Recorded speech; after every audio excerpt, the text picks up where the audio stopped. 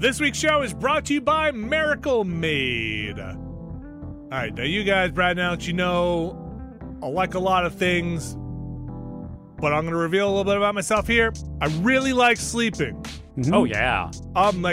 It's in my top 3. It's a great thing to do. Wait, hang on. Eating, sleeping, and? Sleeping. Again. Okay. It's mostly sleeping, then eating, then sleeping again. Got it, yes. Sleep, get up, eat, then you get back to sleep. Yeah. If I could eat while I'm sleeping, I would probably do that too. Sleep, eat, sleep, repeat. Got it. Yes. And luckily for me, Miracle Made has sheets just for me. Because did you know that traditional bed sheets can harbor more bacteria than a toilet seat? And I'll tell you what I don't like, sleeping on a damn toilet seat. I would rather sleep in some nice sheets. I don't know, man. Have you tried it?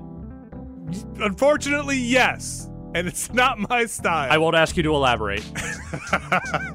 Inspired by those punks at NASA, Miracle Made uses silver-infused fabrics and makes temperature-regulating bedding so you can sleep at the perfect temperature all night long. It has self-cooling properties. The sheets that are infused with this silver prevent up to 99.7% of bacterial growth, leaving them to stay cleaner and fresh 3 times longer than other sheets, and no more gross odors. Only the best odors in my sheets. You can go to trymiracle.com/nextlander to try Miracle Made sheets today. And whether you're buying them for yourself or as a gift for a loved one, if you order today, you can save over 40%. And if you use our promo NEXTLANDER at checkout, you'll get 3 free towels and save an extra 20%. Miracle is so confident in their product, it's backed with a 30-day money-back guarantee. So if you aren't 100% satisfied, you'll get a full refund. Upgrade your sleep with Miracle Made. Go to miracle.com/nextlander and use the code NEXTLANDER to claim your free 3-piece towel set and save over 40% off. Again, that's trymiracle.com/nextlander to treat yourself. Thank you, Miracle Made, for sponsoring this episode.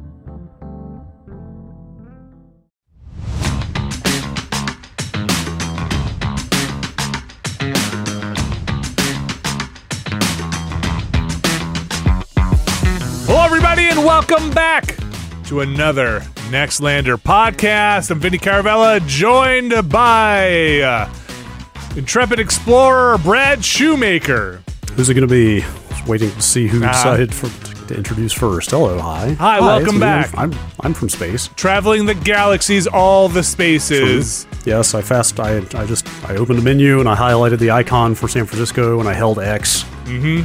3 seconds later, I was there. It was weird. No travel time at all. Alex, you tried to fast travel from New York to New Jersey, but they said you were over-encumbered, and you can't fast travel when you're over-encumbered. The problem is I got to get that easy pass. That's the thing that lets you travel when you're encumbered, unfortunately. Or you got to shed some boxes. You just got to... No, the boxes are coming, man. I don't drop boxes. Drop boxes. Got it. I don't care how much oxygen I'm losing. I am keeping these fucking guns. How much CO2 you are developing. Hey, oxygen, it's the new stamina. Yeah. We're making a bunch of Starfield references.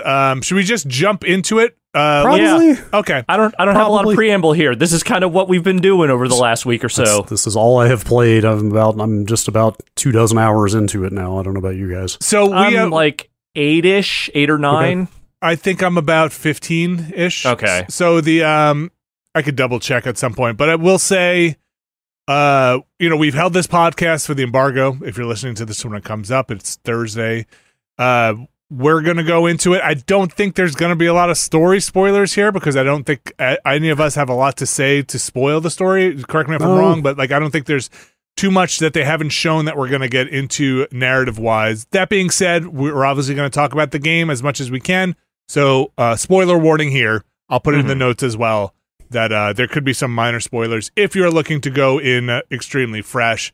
If you want to hear our opinions, spoilers. They could happen. I'll put it this way. Like I said, I'm about 23-ish hours in. I think I'm only on the 3rd story quest still.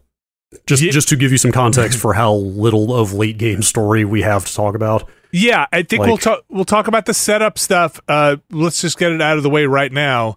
The setup in this game is, and I think this is what they've showed, You find an artifact, you touch it, you have kind of a Mass Effect-like vision, and then you're on your mission to go collect the rest of the artifacts. Like that's the kind of that's the short version of it. You get mixed up with Constellation, which is a kind of not a secret society. Everybody seems to know about them, but they are like well funded, not well staffed. They seem like it seems like I don't know Constellation, especially looking at the lodge, their base. Yeah. Their like fancy mahogany library base, like Constellation, sort of seems like a pursuit for the idle wealthy. Totally, it's got like a Livingston style, like old school bunch of people with monocles and elephant guns sitting around. Oh yeah, with there would totally be like, were it not totally uncouth, there would totally be a guy sitting there in a pith helmet. Yes, right. Yes, it's I'm sorry. Go ahead. Well, it's got that vibe of like not an Elks Club, but like a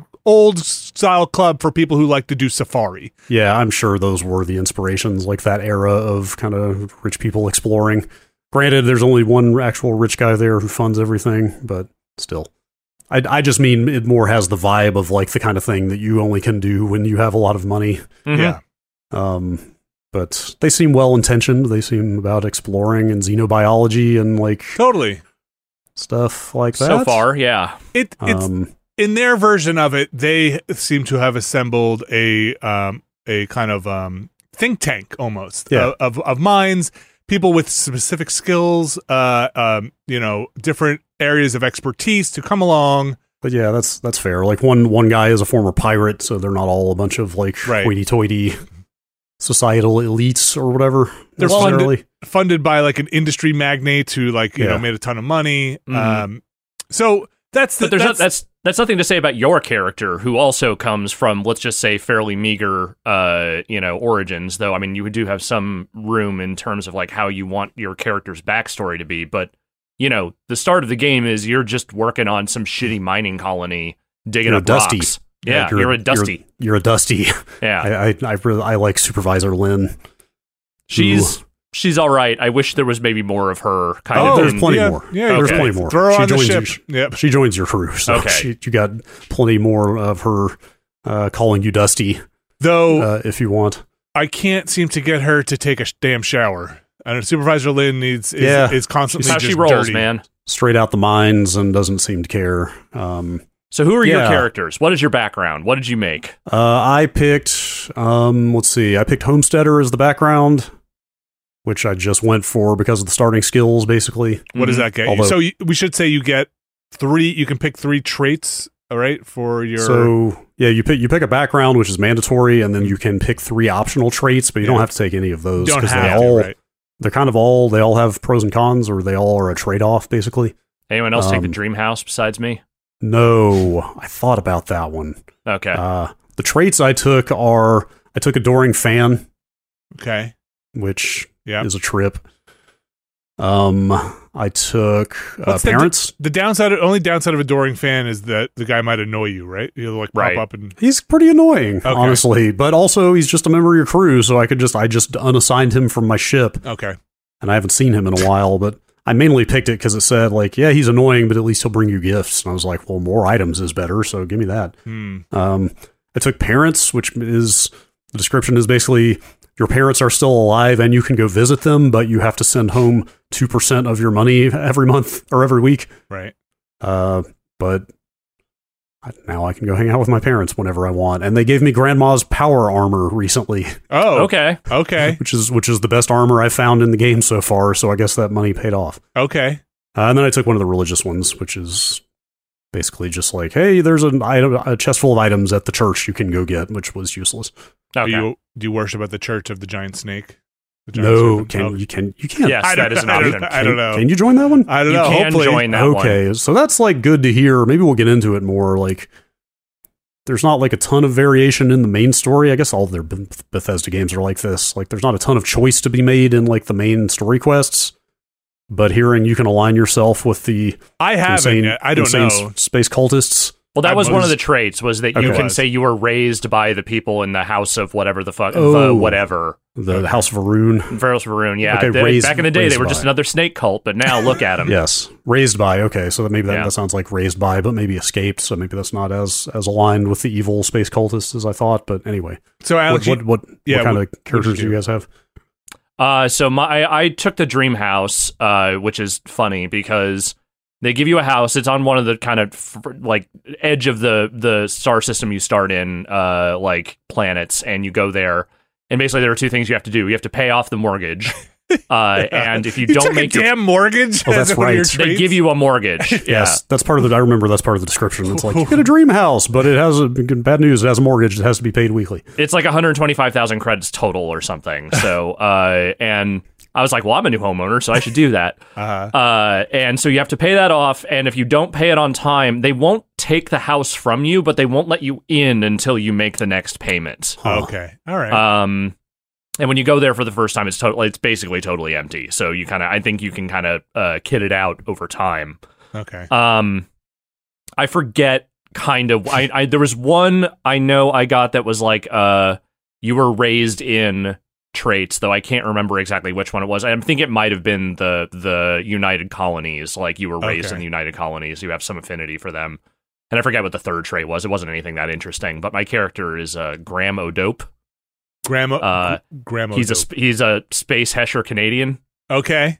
Third generation immigrant in Canada, originally Irish. His grandparents are Irish, but let's just say raised in Kitchener. Lived in Brampton for a while, moved on to the stars.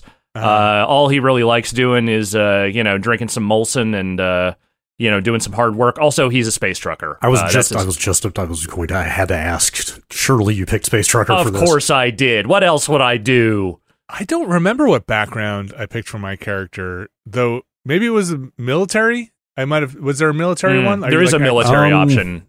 There's a bunch of different kind of violence-oriented ones because there's like bounty hunter. Well, is that a background or is that a trait? That's a background. That's okay. That's the one I picked then. There's like a kind of cyber runner one, I think. Oh, that's right. I think I picked bounty hunter, bounty hunter. Oh, I did not pick Ronin. Ronin is one. Yeah. I picked bounty hunter, and then I have a bounty on my head as the trait, which I think gets you like extra damage when you're low on health, but also occasionally people will come to collect that bounty. See, which I did have. I don't know if this happened to everybody. I did have two freaking gigantic ships pull up, and we're like, we're here for the bounty. And so far, that has not happened to me because I don't have any bounties. Yeah, me either. Well, it did happen to me once, but for a different reason because of something I had done, which was kind of cool. So I'll say this weird story breaking thing is. They never say I have a bounty on me when I go to the UN. Interesting. Yeah, there's like, oh no, you're clear. You have no bounties on you. But this thing, maybe it's because it's like a black market bounty. I don't know. Like I don't have to clear any bounties. It's not an official one. I've run into similar stuff. You get scanned for contraband every time you enter like civilized orbit of a civilized planet. And I have a quest right now that requires me to fly around with some contraband. And I was like, well, fuck, do I have to go do this quest immediately? And can I just not go anywhere now? But then at the end of the quest giver dialogue, they were like, oh, by the way, we registered that contraband with the militia. Like, you're fine. They're not going to just pick it up? Again, they just kind of write their way out of their own rules when it's convenient. So that's kind of the setup there. Like the three traits you can pick all have negative effects, but they all have something kind of positive. It's very except for the religious ones, as far as I could tell. Like those were the only ones. The only downside was you can only take one of them. You can't do two religions at the same time. But those don't have some like money drain or somebody showing up to kill you, at least yet. And then you kind of, it sounds like we all got funneled into the starting story, which was the mining. You're on some rock mining for a contract, find the artifact, have a vision, very Star Child-like vision, 2001-ish thing, and then you pass out, and then immediately the kind of mining installation's under attack, and there's a guy there from Constellation who is there to collect both the artifact, and then you is like, hey, you had this vision? Guess what? You can come join us. And it's all pretty fast at that point, going from touching the artifact to being in Constellation. I was wondering, I mean, like Bethesda games have a certain, I don't want to say formula to them at the beginning, but there's always, there's a self-contained tutorial-ish thing, and then you open a big door, right? Yes. Oh my gosh. Always the walk out of a cave or open a big vault door, and there's the entire game in front of you. They get to that like big open a door thing in like 20 minutes. Yeah, it's not long. And then you have your own ship about 10 minutes after that. They do not waste time. Also, the open the door thing is very funny. Like, I will give it to him. At first, I sighed, and then I was like, all right, look, it's not a vault, but it's basically a vault door. Yeah, it is. Although it's funny, though, because like it really illustrates what's different about this game, because that big, grand opening the door to go outside moment opens onto a tiny, tiny little map with Totally. like 3 buildings on it, and that's it. Yeah. And then you have to get in the ship and fly away. Like, that's you're looking at nothing in terms of the scope of the game. No. When you go out there, and like, that's kind of the big thing that stuck with me that's different so far is how compartmentalized everything is in this game. Actually, let me step back for a second. Yeah. They made one of those games. Like, Yes. we should be very clear. Like, I assume nobody listening to this was really expecting otherwise, but like, they have not remade their formula. Like, if you've played Fallout 3 and 4, Skyrim, et cetera, like, the way the NPCs animate, the types of like scripting and pathing bugs you might see, the encumbrance stuff, the dialogue tree option type, you know what I mean? Like the zoom in on the way every everything. character Like, stares you dead in the fucking eye when they're talking to you in a cutscene. yeah. Like it is that. Like they did that again, and like that's fine. You know, I wasn't expecting anything different, but obviously it's the space exploration stuff that differentiates this. So yeah, like it feels very compartmentalized. Like that's the thing. After a few hours of playing it, I was kind of surprised. Like I didn't know how connected everything was going to be. Like, do you go get in your ship and just like hit thrusters and manually fly out into space and set paths and stuff? But it's extremely like fast travel oriented, and everywhere you go feels like a self-contained map. Even though you might be on a big open planet, it still feels like a localized area that you. I've seen, based off of leaks, I've seen people saying you actually can't leave like boundaries of the landing locations. You can't walk across an entire planet if you want. Not that you would want to. It was funny, right before this, I was kind of trying to see how far I could walk. I could walk a decent ways, because there is planet exploration, and you can land like in the wilderness for stuff like that. But like one of the early things is that, you know, you have to go do something near Earth's moon, and the lady's like, well, you know, if you want to go hang out on the moon for a bit, you can go do that. There's no objective there. So I did that. I was like, fuck it. I'm just going to go bounce around on the moon for a minute. And they let you go a decent ways around the moon before it kind of says, hey, get back on your ship. But like, yeah, I don't know. Like, it seems like there's a decent amount of exploration and freedom, though. Again, it is compartmentalized in a way that is not like, it's not No Man's Sky pole to pole type stuff. Yeah. So the way it works, and the two things to know are there's no flight and atmosphere. There's no like you can't fly down onto a planet and then fly around the planet. Right. Like manual flying is only in space. If you go down to a planet, your ship is stuck to the ground. Yeah, you're loading into a landing spot. Yes. The other thing to know is they basically auto-generate a landing spot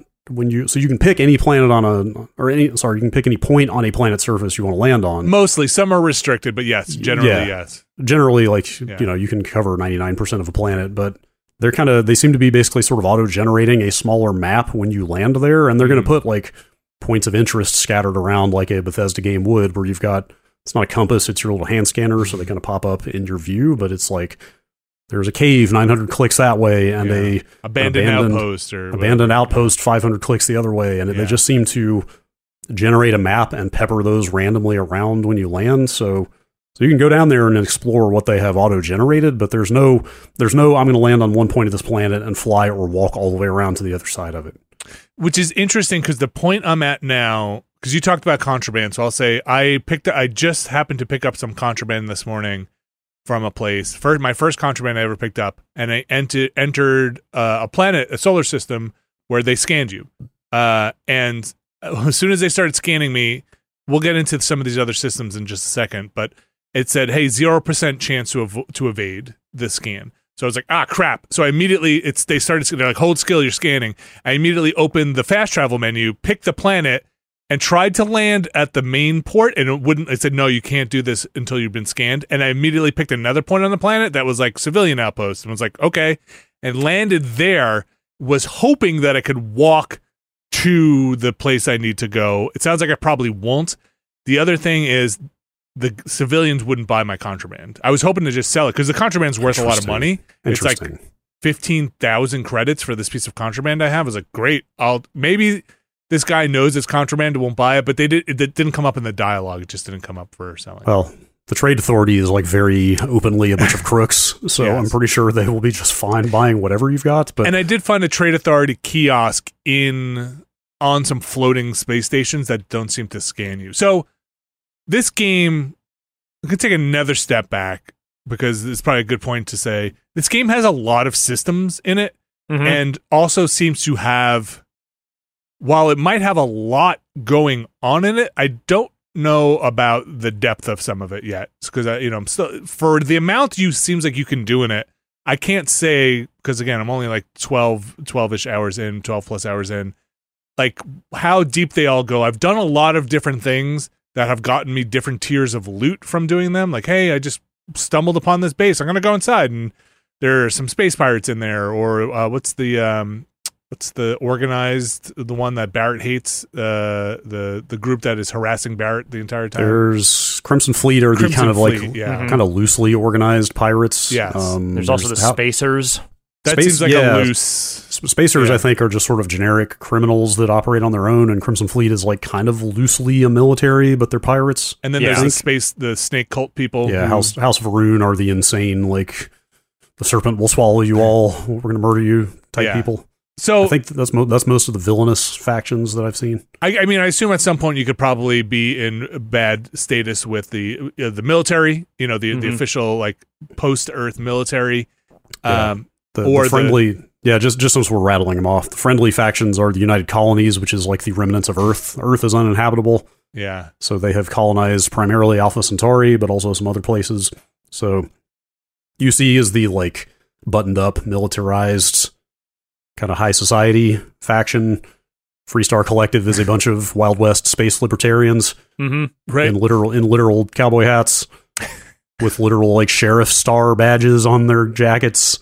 Who still want to scam me for contraband, though? Yeah, well, yes, that actually, now that you mention it, that seems very at odds with their ideology, but anyway. So and I think that's it. Are there other... That's what I've encountered so far. That's all I've encountered so far. Those are the only main two good guys, like the friendly factions I've seen. So the systems they have in place, I'm trying to think of things that are just slightly different than, or that I haven't encountered in other Bethesda, Fallout, Skyrim style stuff.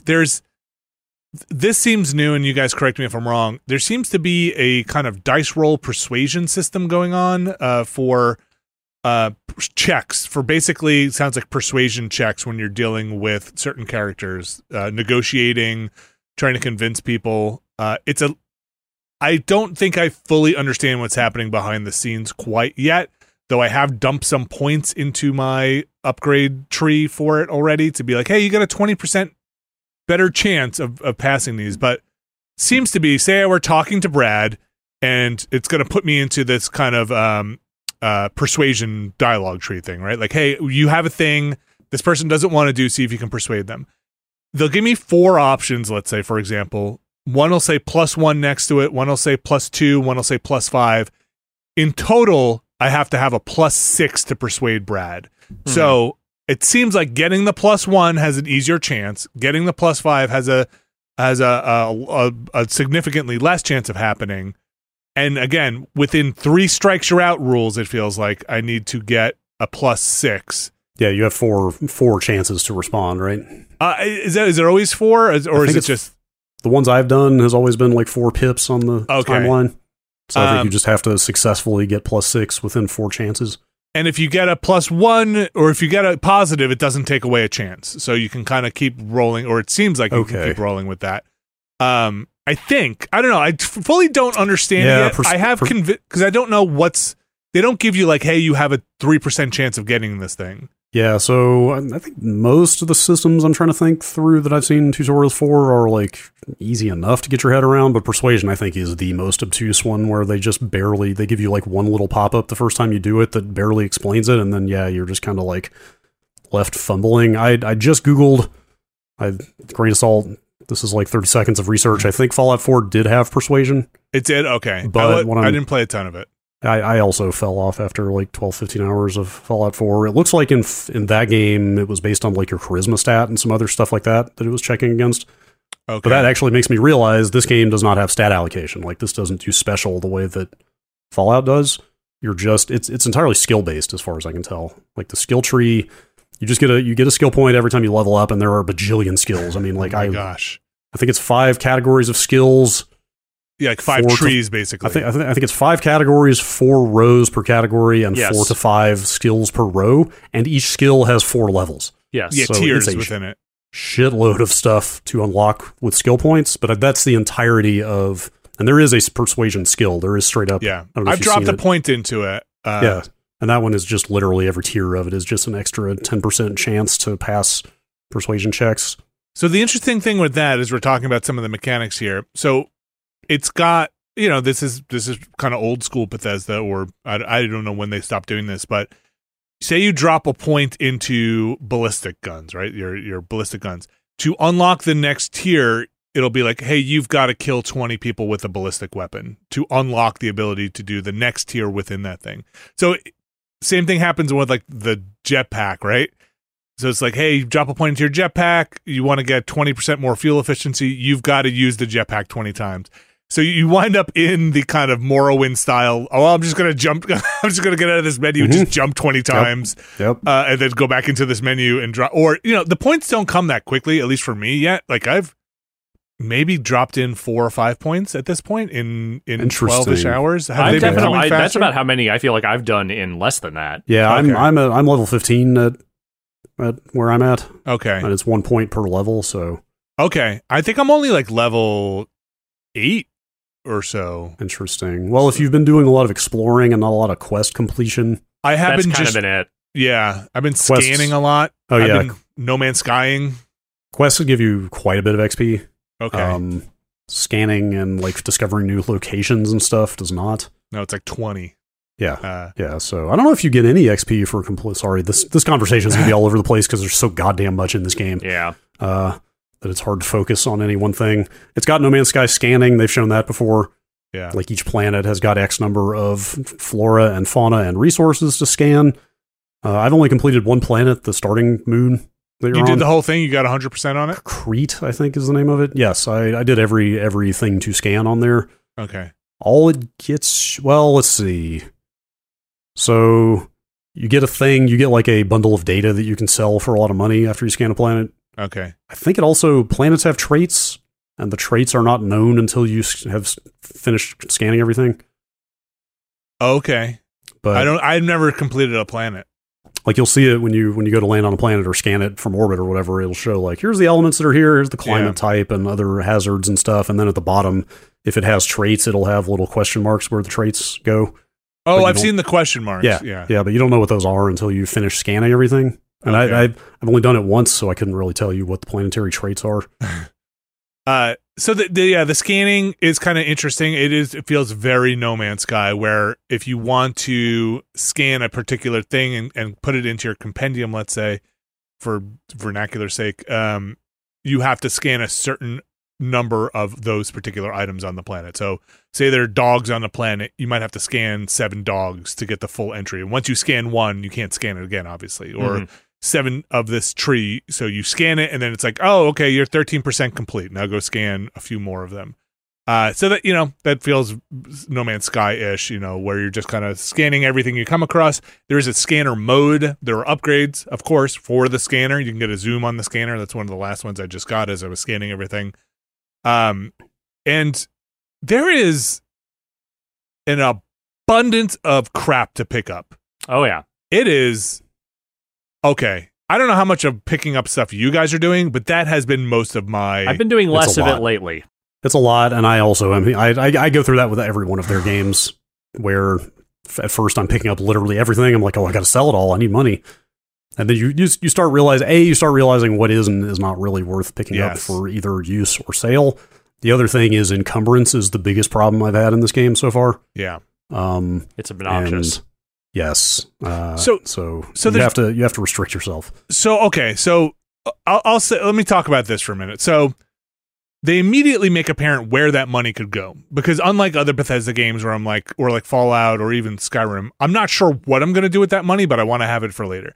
This is immediately apparent because you can buy new ships right out of the gate. Yes. Mm-hmm. Yeah, to their credit, they do not lock all the new ship stuff up at all. No, you immediately are at a ship vendor within like, I'd say half hour into this game. You can talk to a ship vendor. You can also upgrade your ship parts. The other thing is you can spend money on outposts. You can kind of buy materials to make bases in other on other planets to mine resources and do all sorts of things. You also can spend money on crew to purchase crew. So there's plenty of places to sink your money. I'm not like picking up every coffee cup, but I am trying to pick up weapons, which will get like, you know, a couple $100 here, and spacesuits, which sometimes could be $1,000 or so dollars. While you're looting around, you can throw stuff immediately. Okay. You can take on items. You loot a guy, you take everything. And then from your inventory, you can open up your ship's inventory, and you can send stuff to the cargo hold of your ship. From there, yeah. You can also through another mechanic or talking to a companion, put stuff on them to carry around. Yeah, I'm trying to think back. Fallout 3, 4, Oblivion, et cetera, et cetera. This feels like the most companion-focused game they have done. You've got companions right out of the gate here. Right out of the gate. Not only do they join your crew, but one is like on you by default. They don't even ask you, like, hey, do you want this character to roll around with you? They are just there until you opt out of it.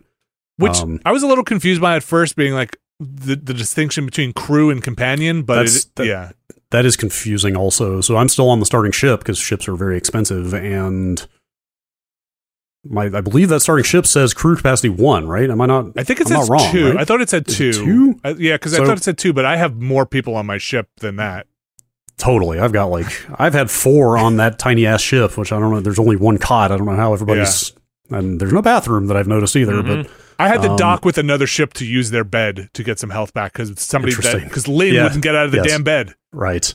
My guess, I haven't confirmed this because I'm not deep enough in yet, but my guess is crew means how many people you can assign to work systems on the ship. I think that's correct. Yes, because each person has a specialty. Like I think Vasco, the robot. Yeah, is like energy weapons and yeah. And some of them have much less combat focused and more like research or mining or ship outpost management type skills. Yes. So that's my guess. You can have multiple passengers, but only crew for whatever you have slots for. Yeah.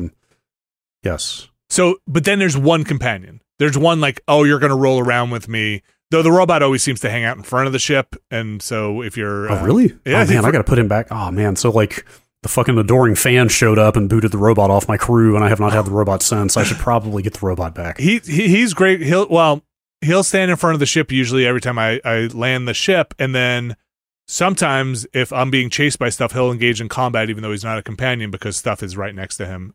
Okay. Going to get Vasco again then. I don't. Does anyone else get like a real Carl Sagan thing from him, like Robo Carl Sagan, like something about robot? his voice delivery, especially the way he says billions. It was like, oh, you're doing a thing here, aren't you? I could see that. Like I think they've been pretty upfront about their influences. Like, didn't they use the term NASA punk? So that's one of the things I want to talk about here. Is like there's a ton of like real world space and exploration type influence in this. Yeah. My thing with this game, which there's two things. One of them is that I find this game not necessarily obnoxiously so, but like a little bit disappointingly milquetoast in terms of the way that its characters are written and kind of the way the universe is sort of like presented to you. There are like, you know, slightly darker things like snake cults and, you know, space pirates that want to murder you and shit like that going around. But a lot of the people you talk to, there is this incredible gee whiz, you know, gosh, mister kind of fucking like wide-eyed optimism, I guess, is the way to phrase it. And I don't mind that necessarily, but it just feels very edgeless, a lot of what they are doing with their storytelling and their presentation. Like, I find the term NASA punk really annoying because NASA's not punk, it's literally a government agency. But what they are doing with, like, you know, hey, we're creating technology that looks like it could have spawned out of the visual style of what old NASA space shuttles and things like that look like. The first time you pull up that console on your ship and there's like 1,000 buttons and screens and all that stuff, it's all very tactile. Like, that's cool. But the problem is, I feel like they're also treating their story with this very much like, look at the endless possibilities of space. Look at all the wonderful things we could do if we could just, find these artifacts and solve the mystery of the universe and all that. And it's just a little grating to me because it feels like they are going out of their way to make this as like, it's not just exploration. It's that the exploration is the thing. It doesn't feel like there's a lot of other texture to this universe. I mostly agree with you so far. Like, I'm sure there's more that I haven't seen yet. I'm just saying those opening hours feel very much that. I was extremely there for the first dozen hours or so and still mostly am there. Like, I'm trying to think on some stuff that's happened that's more interesting. Like, I will say the companions, if you roll around with one for long enough, they'll eventually just be like, hey, we should talk. And they at least have some depth to them. Like, they at least have backstories and some tragedy in their pasts or whatever. So there is some depth there. But yeah, like most of the writing and the character interactions has been like extremely straightforward, I would say. Not just straightforward, but in sometimes, like, and especially in the early goings when you're getting introduced to new people, it is an endless cavalcade of people literally just stating their personality traits out loud to you. Like, when you meet that fucking CEO guy who's part of your thing, he's just like, yeah, I'm the CEO of this company, and I'm the resident grumpy old man around here. And it's okay, why would fucking it feels like they're trying to get these establishing foundations of who all these people are out of the way as quick as possible. Like I don't know. This comes to mind just because I talked to the dude again this morning, but I did a side quest for like a highfalutin rarity collector who, like, quite literally as part of his dialogue was just like, I don't work up a sweat, I leave the labor to the people who serve me. Okay, all right, that's pretty to the point. I think the writing in this game falls flat a lot for me. I mean, I'm sure there's tons of it, so I chalk the Constellation up to being Constellation is a self-selecting bunch of kind of losers. So like I'd say less losers and more like valedictorian style nerds. Let's just say toothless, right? Like they're like, if you're getting that vibe, everybody in there is just kind of like, okay, yes, losers is a very mean way to say it and cynical. Let's say like my character's a loser, but that's by design. But like what I mean is starry-eyed and like wonders of space and they're like willikers. Yeah. They're like overachievers. Yeah. They're overachievers, but also they have a very optimistic view of the universe, and like it's beautiful. And like, look, I actually really like rolling with Barrett. He's my favorite character to roll with so far. Pretty entertaining because he's kind of like, he's the closest thing to this. Like, I don't know, the universe kind of sucks, but I just roll with it. And like I just get myself. I rolled with, I think Sarah is her name, who's like the leader for a while, and she was too much for me. All the characters there are kind of cliches. Barrett seems kind of cool. The more I roll with Barrett, the more I'm like, I think you're sticking in my party. He's like good in a fight, so like he's all right there. I got the sense that I went to some other places. There's a trade. What's it called? The Trade Federation. Trade Authority. Is that who you're thinking? There are some darker places that are doing things in the universe, but also, I haven't hit the space horror yet. Maybe it is there. Maybe it's not. I haven't hit the Dark Brotherhood part of the of this game yet. But I'm with you, Alex, and just like everything does seem a little like, oh, like the quests you do on that main planet range from like, I need ingredients to make my drink for the bar to like, can you go help the military scan some scanners? And it's like, okay, well, there's a lot of fetching of quests on here. I get that they are filling, like they have a lot of content they need to fill out in this, universe, which as compartmentalized as it is, does feel fairly big. Like there are a lot of places you can go and things you can do. Yeah. But I think it's not just that it's kind of aw shucks. It's that it feels like there just isn't much dimension beyond that, again, in those early goings. And I think my bigger problem is that I was hoping, if not the story, then at least from a mechanical perspective, enough of what they were doing differently here would get me over the hump of not really liking the way that Bethesda makes these games, not loving the combat systems, not really enjoying like the way that you sort of interact with characters in those games. I've always had a problem with them. I've just never found them that interesting. And the one thing I think they do well, and when they separate themselves out, is that I think when you are in space, when you are in your ship, and you are doing stuff, and especially when you go to a place for the first time, they are really good at framing and presenting stuff with a appropriate level of grandeur. The first time you go to the Sol system, which is, our solar system, and they kind of bop you around, some of the different planets in the solar system and kind of let you know, like, what the status of stuff is. Like, some of those moments really pop. Like, it's like, oh, fuck, yeah, the first time you go into Neptune, and it's like, you have to creep up on this satellite while these fucking snake cultists are wandering around, and you have to not get noticed, is really cool. It's like a spaceship stealth mission. Yeah, and then when you dock with that space station that's been abandoned for the first time, that's also really cool. Like, there's some really great visual design, and the ship mechanics actually feel really good. Yeah. Sorry, go ahead.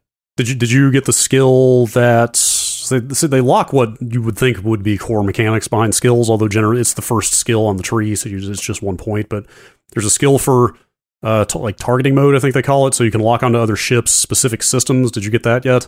So I haven't gotten that yet, but I didn't need it yet.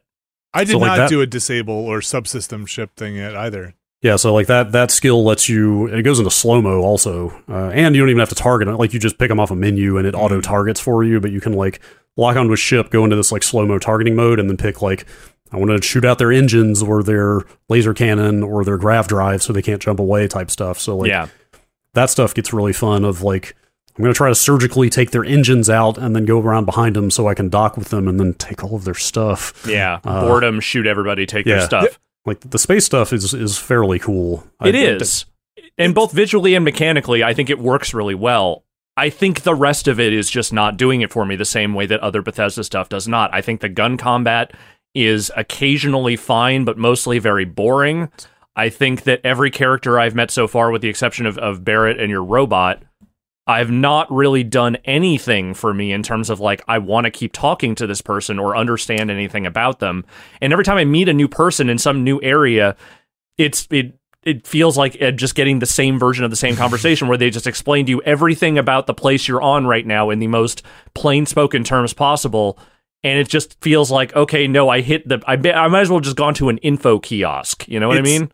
Their dialogue system feels like a checklist. Like, you're just checking. It doesn't feel like a conversation. And part of that I think maybe is part of the presentation problem. They do the same thing where you're like mugshot style on the character, and then but it also is like some of the flow of it, where you go through this whole line of dialogue and then the character resets back to their state, and you go through the next line of dialogue. So like, you can talk to a character about the tragedy in their lives and be like, yeah, I was really upset by this, this whole thing, and then be like, and then you'll go like, what's your favorite food? And like, I love ice cream. Ice cream is fantastic. There's no flow to the dialogue, and sometimes it feels like in a dialogue tree, I'm just trying to make everything gray, right? Let me just get through everything and make everything gray. Yeah, that's kind of where I'm at. Like, a lot of the character interactions just feel kind of flat. Like I did a very long weirdly long side quest that required going back and forth a bunch to kill spacers and then more spacers, where it was a Freestar base.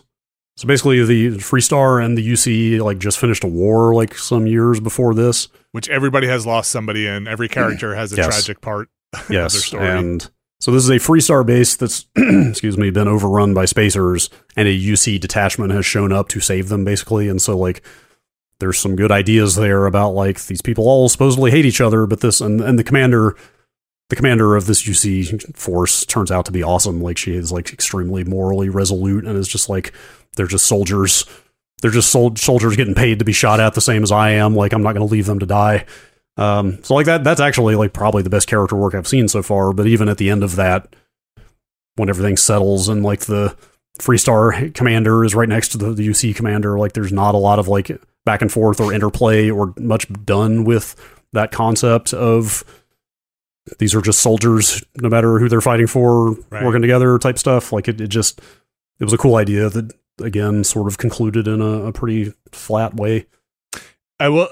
A funny thing about their dialogue system is they do transpose that onto ships, where they will freeze the ship in their ship mugshot with then the lines of dialogue. So it's got that like just ship frozen there, and you're like, all right, now just talk to the ship. Yeah. But I do like the space stuff too. I think I agree with all of those complaints about the dialogue stuff. The ship and space stuff for me, and I don't have a good solution for this, but going back to what you said before, Brad, everything is so compartmentalized that it doesn't feel contiguous. Like, it doesn't feel like I went from this planet into the ship, into space, flew to this other planet, to the point where you can just fast travel from planet to planet, really, if you just want to do that and skip that part. But I kind of want to be in space. I want to lift off. I absolutely wish you had more of an option to fly around manually and set courses manually, and like a drop out of grav drive in the middle of interstellar space and just hang there if you wanted, or go into, like, if you set, even if you're within a solar system or you're not going to initiate your grav drive, which is basically your light speed flight. It's not like you say, hey, go to this planet, and then you can't just walk around your ship or something like that. Like, it's kind of what I want to do. I don't know why, but I want to say, like, okay, look, I set the course we're going. Now I'm going to go talk to my crew members while I do a thing in the background. I'm with you. Or like, I want some busy work to go do. I need to go like repair an electro rifle while we're getting there or something. I know exactly. I wanted some of that same stuff out of No Man's Sky and didn't quite, like, you want Mass Effect. Like, all you want is like to be on the Normandy, except you get to tell the Normandy where to go and then go talk to people and do stuff while you're getting there. Which is, I feel like it's a little confused in places, and this isn't the only place where sometimes I feel like the game is a little confused, because they do have things on the ship where they have seats and stuff, and when you sit in it, it's like, how long do you want to wait? And it's like, well, if I were going to a planet and I needed to kill 5 hours while I go there, I would definitely just wait now, right? But I don't have to do that. I just quick load to the planet. So what I wind up doing is, if I'm low on health, I just sleep for an hour, right? Like, I just do the minimum. I get all my health back. And you get the well-rested bonus that gets you bonus XP. And it's not like, I haven't found any other occasion to make time go by. Like, I haven't reached anything where it's like, oh, nighttime is better for this, or you have to do. So I almost feel like the game maybe had that system travel in it, and they were like, this is tedious. Let's just take that away and just fast travel. They really seem like a lot of stuff is pretty well thought out in the game in terms of like kind of planetary mechanics and orbital stuff and everything. And like, I wouldn't be surprised if there are spots, because like I said, every planet has got like a climate rating, a hazard level, you know, like, oh, this one is, there's extra radiation here, or this one is like super cold or toxic or whatever. Like, I wouldn't be shocked at all if like on a hot planet you can wait until night and the temperature goes ways down. And, interesting. And it's less hazardous. I wouldn't be the slightest bit surprised if there's something like that. They thought through all the time stuff quite well, which I assume is all being handled dynamically, because there's a UT, a universal time. Right. And on any planet you're on, you get both the UT time and the local time. And so they maybe spell the time that stuff out. will come into play more. Yeah. Like they spell that stuff out pretty well. Like, you know, they've talked about like, oh, the lighting on planets is based on the atmosphere composition and stuff. Like, okay, that stuff in practice is pretty cool, because every planet has, like, No Man's Sky is cool, but there's a little bit of that cliche of like, okay, what color is the sky and what color is the grass on this planet? You know, It's like everything, like the planets all look like they're sort of popped out of a mold, or not all of them, but a lot of them have a like, lot oh, you know, do. The ones I've seen anyway. Of course, granted, a lot of the planets in this are just very rocky, and they're also very similar in that respect, but that's at least a bit more of a nod toward realism, I guess. But like, the general look of the planets has been pretty diverse in this, I find, in a way that's been nice. But again, there's not much to do there. I think this is probably the best looking Bethesda game I've played so far. Like, the people don't always look amazing, especially when they are staring you dead in the eye and you just have nothing to do but like really take in, you know, the level of detail in their face. But a lot of the environments, a lot of the cities, the ship stuff, the in-space stuff, like all that stuff has a real nice sheen and polish to it, which is to say that also there is some jank in this game, but I don't feel like a lot of it, for me at least, has been visual. It's more just been stuff like, you know, a person I'm talking to in a cutscene is not facing me, you know, Totally. or a character wandered into the middle of my cutscene, and so their face kind of got halfway chunked into it, that kind of stuff. That's kind of the pathing stuff I was touching on before. I mean, it's worth saying, at least I can't speak for you guys, but most of what I've played was prior to the day one patch that just rolled out yesterday or the day before at the time of this recording, so I put a bunch of time. I saw a lot of bugs that may not be in the final game. I'm not sure, but I have definitely seen some bugs. Like, the scripting in a main story quest broke on me like 3 hours into the game, where a character was supposed to lead me somewhere, and when I concluded the conversation, she was like, all right, let's go, and then just stood there. Mm-hmm. And like, I had to reload multiple times and try to like push people around to try to make it work. Yeah. I'll say right now, I am in no way ready to declare this Bethesda's most bug-free experience because there's still a lot left to see, and also I have experienced just enough to let me think it may not be. I'm so far. I'm gonna say it's the least buggy big game they have done for me so far. I'm with you. Even like the one I just rattled off was the only like truly progress blocking situation I've seen. Most of the other stuff has just been more goofy. Like pathing there was a bug which was listed in the day one patch change log that. Did you guys ever see this where your companion would just start hovering? Like, no, I haven't seen that. It happened to the robot for me. The robot kind of got into this like balled up pose and was just like hovering, like levitating or following me around, which was pretty fun. I didn't look at the patch notes. I played this morning, so I assume I pulled the patch. But I will say the robot, he's big and chunky. Yeah. When you're in zero gravity, he's just walking through air. He does his walk animation, which is like doesn't look great. Yeah. But like bug wise, I've only had like really bad ragdolling. It's not even a bug. It's just the ragdolling gets so out of. I've had people's torsos get caught in hang from the ceiling and that kind of stuff. Nothing too bad with like actual bugs. Yeah, and I am the first one to give Bethesda credit because I am the first one to give them crap when their stuff is completely broken. So yes, so far in this, for the amount of plates that I feel like are spinning. It has held together okay for me. So far, nothing heinous on my front. Yeah. And again, that scripting bug I had was before the patch, so that may well be fixed at this point. There's one moment I've had. I'm trying to remember if that was after the patch or not. It doesn't even feel like a bug. It's the most disappointing thing that's happened in the game to me so far. It doesn't even feel like a bug as such, so much as it is like multiple systems maybe not like meshing well together.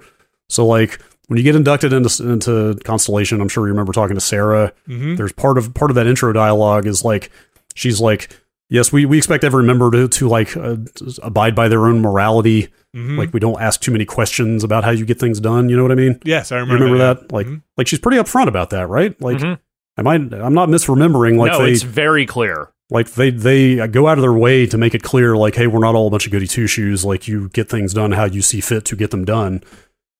I came upon, and she was still my companion at this point. I came upon I think it was a random encounter. Like I jumped into a system and like there was a ship there in distress and the captain gets on the radio. They hail me and is just like, oh my God, they fucked everything up. You got to help me. And then like sound of commotion. And then this other lady comes on and she's like, oh, the captain needed to take a nap. We're fine here. Don't worry about it. And like, I kept going through this thing, and it was clearly they had hijacked this guy and like probably just killed him. And meanwhile, she's yelling at a guy to fix the systems faster in the background. And long story short, it turned into a fight. Like, they got their shit back up, and I got into a fight with them and disabled them again. I just shot out their guns and engines or whatever. And I was like, well, fuck these people. I'm taking this ship. Like, they stole this ship. They are pirates. I want another ship. Also, that's the other thing. Ships are very expensive, and I have yet to get a second one, and I really want a bigger one. So I was like, hey, perfect, golden opportunity. Like, this is defensible morally. So I board. I don't know if you guys have shot out a ship and then boarded it before. Yes, it's very cool. It's very cool that you can do that. Anyway, I'll cut to the chase. We go on there. There's a bunch of spacers. Sarah the whole way is just like, it's like, get ready. They're not going to give this up without a fight. You know, like she's like egging me on to go kill the spacers who have just attacked us. She's killing them herself. The second I kill the last spacer on the ship, I get this big. Because this game kind of has Telltale style, like... Yeah, Sarah will remember this. Sarah liked that. Like, Sarah didn't like, like, she turns on a dime the second I kill the last pirate, and it's just literally, like, calling... It's like, what is wrong with you, you monster? Like, how can you do this? Like, you boarded the ship and killed the crew? Like, yes. Oh, wow. Like, she goes full on into this, you have done a reprehensible thing here... Oh, wow. ...mode, and quite literally says something along the lines, if you keep up this kind of behavior, I'm out of here. Wow, so did you reload? Yes, I reloaded because and it straight up said like Sarah hated that or whatever.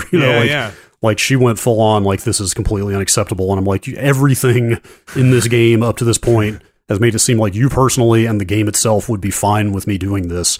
It's one of the reasons I ditched Sarah. There's a story mission where you have to go kill a bunch of spacers with her, and she's gung-ho about it. This must have been a thing that bugged for you. That absolutely is either a bug or it's just systems not clicking with each other exactly right. Like you killed the actual crew of this ship. Right, it could very well be an actual bug, and I'm sure that is probably not what they intended, but it was just, it really broke the spell, It was like, because I was just getting to the point in this game, and I still mostly feel this way, that like, you kind of can do what you want in this, like, to the extent that the story lets you. I don't know if you can literally go become a cultist and the story accommodates that or whatever, but in terms of how you want to play your Spacefarer, like, do you want to be a Han Solo or a XYZ?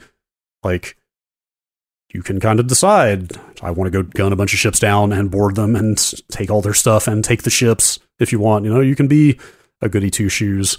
I have not commandeered a ship yet, so I don't know what happens. Like, do you know what would happen? I should have done it just to see. At the time, I was so incensed. I was like, fuck this. Like, I'm just going to, because, I took a big relationship penalty. Yeah. Because you're building affinity with all your companions, and I assume that unlocks things. I did have the option to, like, sit down in the ship and fly it, I believe, is how it worked. I think that's how you do it, is you just sit in the chair. Would you leave your other ship there? I don't know. I'm not clear on. They probably accommodated somehow. We sent a tug and brought it back. Or maybe one of your other crew can take it. Yeah, or somebody else can fly it for you. I dumped Sarah. There were a couple of things where I was doing something that was ethically gray, let's say, but for the greater good, and she was like, wagging her finger, and I was like, Sarah, I think this isn't going to work out between the two of us.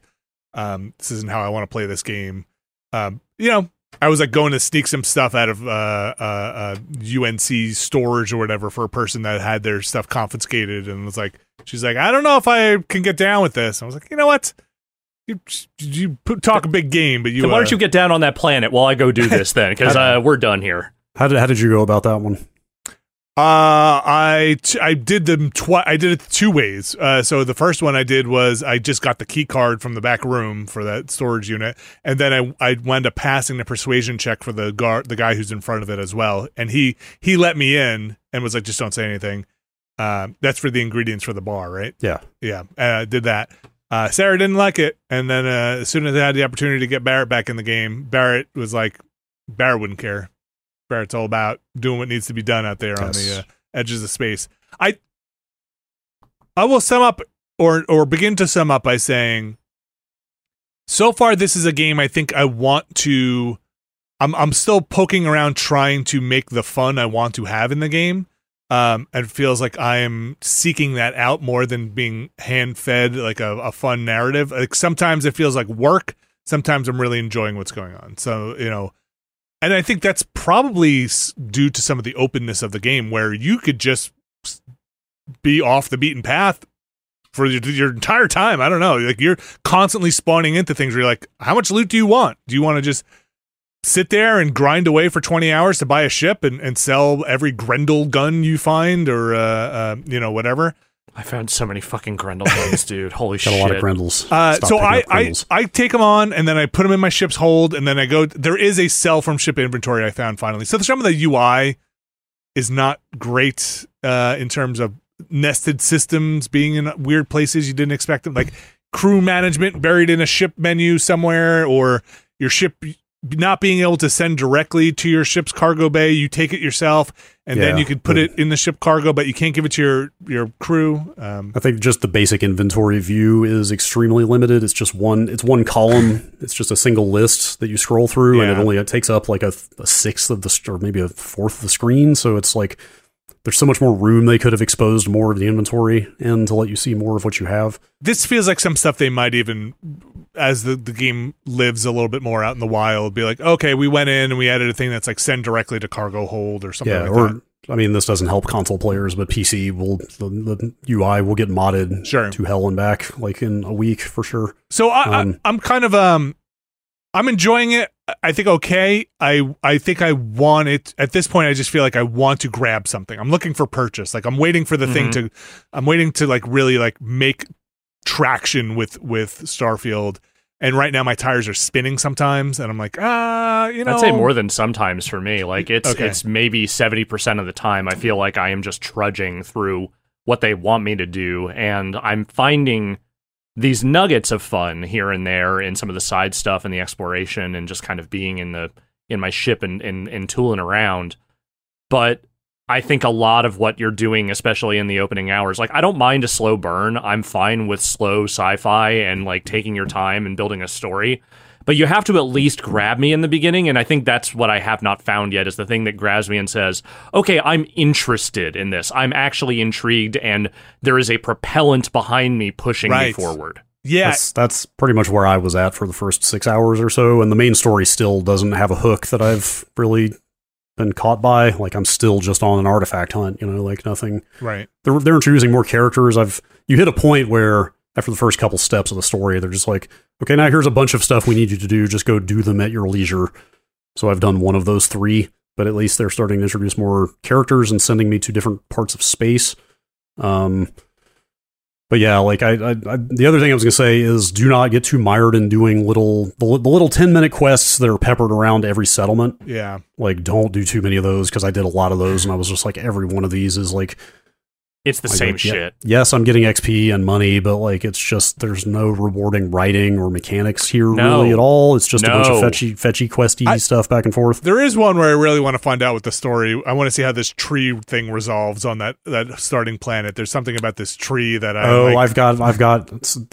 There's. I mean, we could probably sit here for 5 hours talking about this game. There are like 8 tiers of mission. Well, 8 is excessive, but there's like There's main missions, there's activities, there's faction missions, there's like a couple others. But yeah, I have an activity, I believe, which is talk to the scientist by the tree.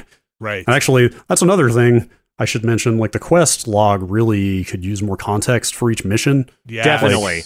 So like, for example, the activity tier, which is like, the activities are literally the ones where like incidental ambient dialogue from an NPC as you walk by will add an activity. They're not even like things you have to interact with to pick up a little quest, but like, and they fire hose those at you pretty early on. Yeah, I've got like 15 at least of them, but the thing is, those don't even tell you like where you picked them up or where they send you. Like in the activity list, I've got one that's like, talk to Kaylee. Yeah. I'm like you spent a lot of time talking about how big this galaxy is. You should maybe tell me a little more about where Kaylee is in this galaxy. I mean, you could set it as your active quest. Yeah, you could show on map, but even I'm with you. But it's not a mechanical problem, because you make it your active quest and it shows you exactly where to go. It's more not always though. Sometimes it doesn't show you an icon, which I find really frustrating. And maybe it's just because I haven't been to the place yet where they want me to go. But there have definitely been some where I highlight it and I'm looking around for that blue icon and I'm not seeing it. Sometimes you have to turn the hand scanner on to see where the objective is, or to see the path that sends you there. But it's more, for me, I'm just like, I'm scanning this list. I want to decide what to do next of the 80 quests I have. Like, I'd like a little more context about like I might just ditch this talk to Kaylee one, because like I don't know who she is or why I would care about that quest. Like I'm so divorced from the context of why I picked that quest up in the first place that it feels way too mechanical to re-involve myself. I think I know who Kaylee is. If you ever want to point nudge in the right direction, but I think that goes back to what I was saying about the dialogue. A lot of that stuff just winds up feeling more checklisty than kind of narratively nourishing, right? Like it's more like, oh, I got this thing, I should just run through the steps so I can get the XP. Versus, which is its own thing. I'm a very checklist person in games too. I could just like run through the checklist stuff, but I think, Alex, what you said also is a thing I want to happen so badly, which is just an attachment to something. Like the ship, the characters, my character, I feel like I'm not even attached to really. Like, I wish I could do more with my character. And maybe, again, this might be one of those things where it's like, more options open up as you start to, align yourself and do more things. But like, the dialogue choices do not have a lot of variance in personality from what I have seen so far. Like, there are some that kind of nudge in a direction or another. There are some that characters will like more than others. But like, if you really want to kind of build a personality for yourself, this game does not seem like it has like a ton of options for you, at least in terms of like the way that you address people and talk to them. Yeah, a lot of a lot of the dialogue stuff is locked up behind skill unlocks. Like social is one of the 5 categories of skills, and that's where all the bribery and persuasion and diplomacy type stuff is. So you kind of have to spec into that if you want a character that can respond a bunch of different ways or be a fast talker or whatever.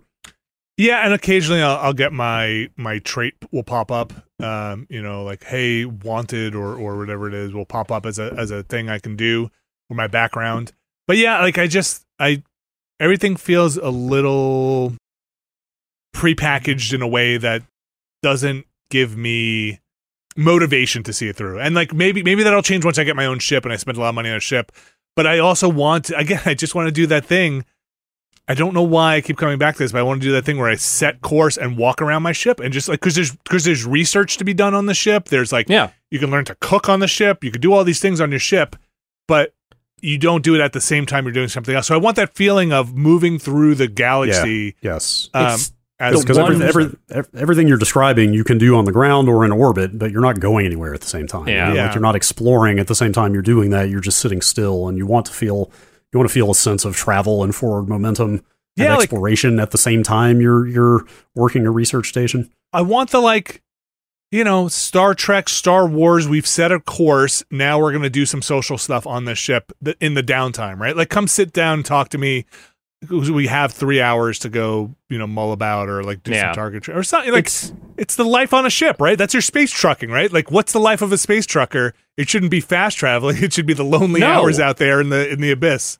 Like the thing I always go back to, the one of these games I always go back to, like in terms of like big expansive stuff like this is Red Dead Redemption 2, which is the sense that, that's a game that has fast travel to a limited degree, but so much of the experience was just about planning adventures and doing things and like, finding stuff along the way as you're on your way to your next destination. Like no game has ever done that better, I feel like, than that particular game. 100%. And I wish there was even just a fraction of that here, where it's like the interstitial journey can create some adventure or some moments or some things that you do. It's something I wish they had pulled from. Like, I understand you don't do the diving into atmosphere, pole to pole walking of No Man's Sky, but the longer space travel between planets and bodies and other things that you're going to, stuff where you have that freedom to kind of move through space and decide what you want to do when you're on your ship and stuff's moving between places. I wish there was just some of that or more of that than they are currently giving you. So there is more of that out there. Like it's not, you're never going to get the sense of moving around that you want. Right. Unless something drastically changes later. But I have at least, like my favorite moments with the game have been random encounters with little scripted random shit. But I'm trying to think like what you would need to do to see it. Like probably... I would say like go to more places they don't send you to. Like I've spent a lot of time just going to other planets for just because they look interesting or whatever, and that's where I've been having a lot of this stuff. Like other ships will land near you occasionally on planets. I assume you've seen this. I've seen that once. Okay, so that's an example of like not every time, but often when I see a ship land near me on a random planet, I run over there and see what it's about to see if I can steal the ship or. Whatever. But like one time, this is both cool and also revealing of how mechanical this game is, because like in basically every case, the ship is unlocked and you can just waltz right onto it and nobody on there will react in any way as if it is weird that a stranger on a random planet in the middle of nowhere just stepped onto their ship. Like they're just like, oh, hey, how's it going? Like that's weird and kind of takes you out of it a little bit. But like one time I did that and went on there and they turned out to be smugglers. And I went up to the captain, and before I even said anything, he was like, oh, good, you're here, you're late, what took you so long? And I'm like, and the options are, it's like very straightforward. You seem to have me mistaken for someone else or whatever. But then, there's one that straight up says lie. And it's like, I had to run an errand, sorry I'm late, And so I like I played it cool, and it turned out he thought he was handing off his illicit cargo to me, which I took. Just take a ship. And no, I didn't do that, but because I figured I was in deep enough already. But I was like, so where's this stuff going? He was like, wait, they didn't tell you? They sure don't tell me. Like, you better get it there, though. And I was like, well, whatever, I'm out of here. And it was some good shit. It was like a very good jump pack. Like, they have loot rarity in this game, by the way. I don't think Fallout 4 had that, but it's straight up blue, purple, gold items. Anyway, it was some really good shit, but then now there is one other, the Ecliptic Mercenaries, something. Yes. Oh yeah. They're like kind of more high, like elite sort of high tier bounty hunter types. Like they're legit in a way some of the other factions are not. Yeah, like one of those guys has been on my ass, like randomly showing up trying to hunt me down since I took that shit. which was just like a cool thing to stumble into that led to that does 3 hours. 3 hours later, somebody showed up to kill me in orbit, and sure enough, I could not kill them.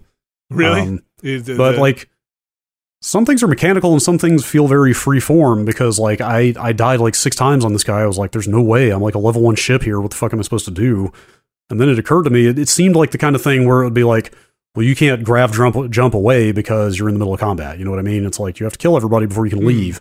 You and then I just tried it. Yeah. And you totally can. Yeah. I was like, if oh, they wow. disable your grav drive, you can't, which has happened to me. So that's what it is. It's not, they don't arbitrarily say, oh, you're in combat, you can't jump to another system. Yeah. It's, is your grav drive still functional? Then you can leave. You know, like actually, that's a cool thing, because especially when you take into account that you can do the same thing to them. It's like, then it's like, okay, if my grav drive or theirs gets shot out, then I or they are not going anywhere. But it's like, it's a cool like in-world rule instead of an arbitrary restriction that I thought.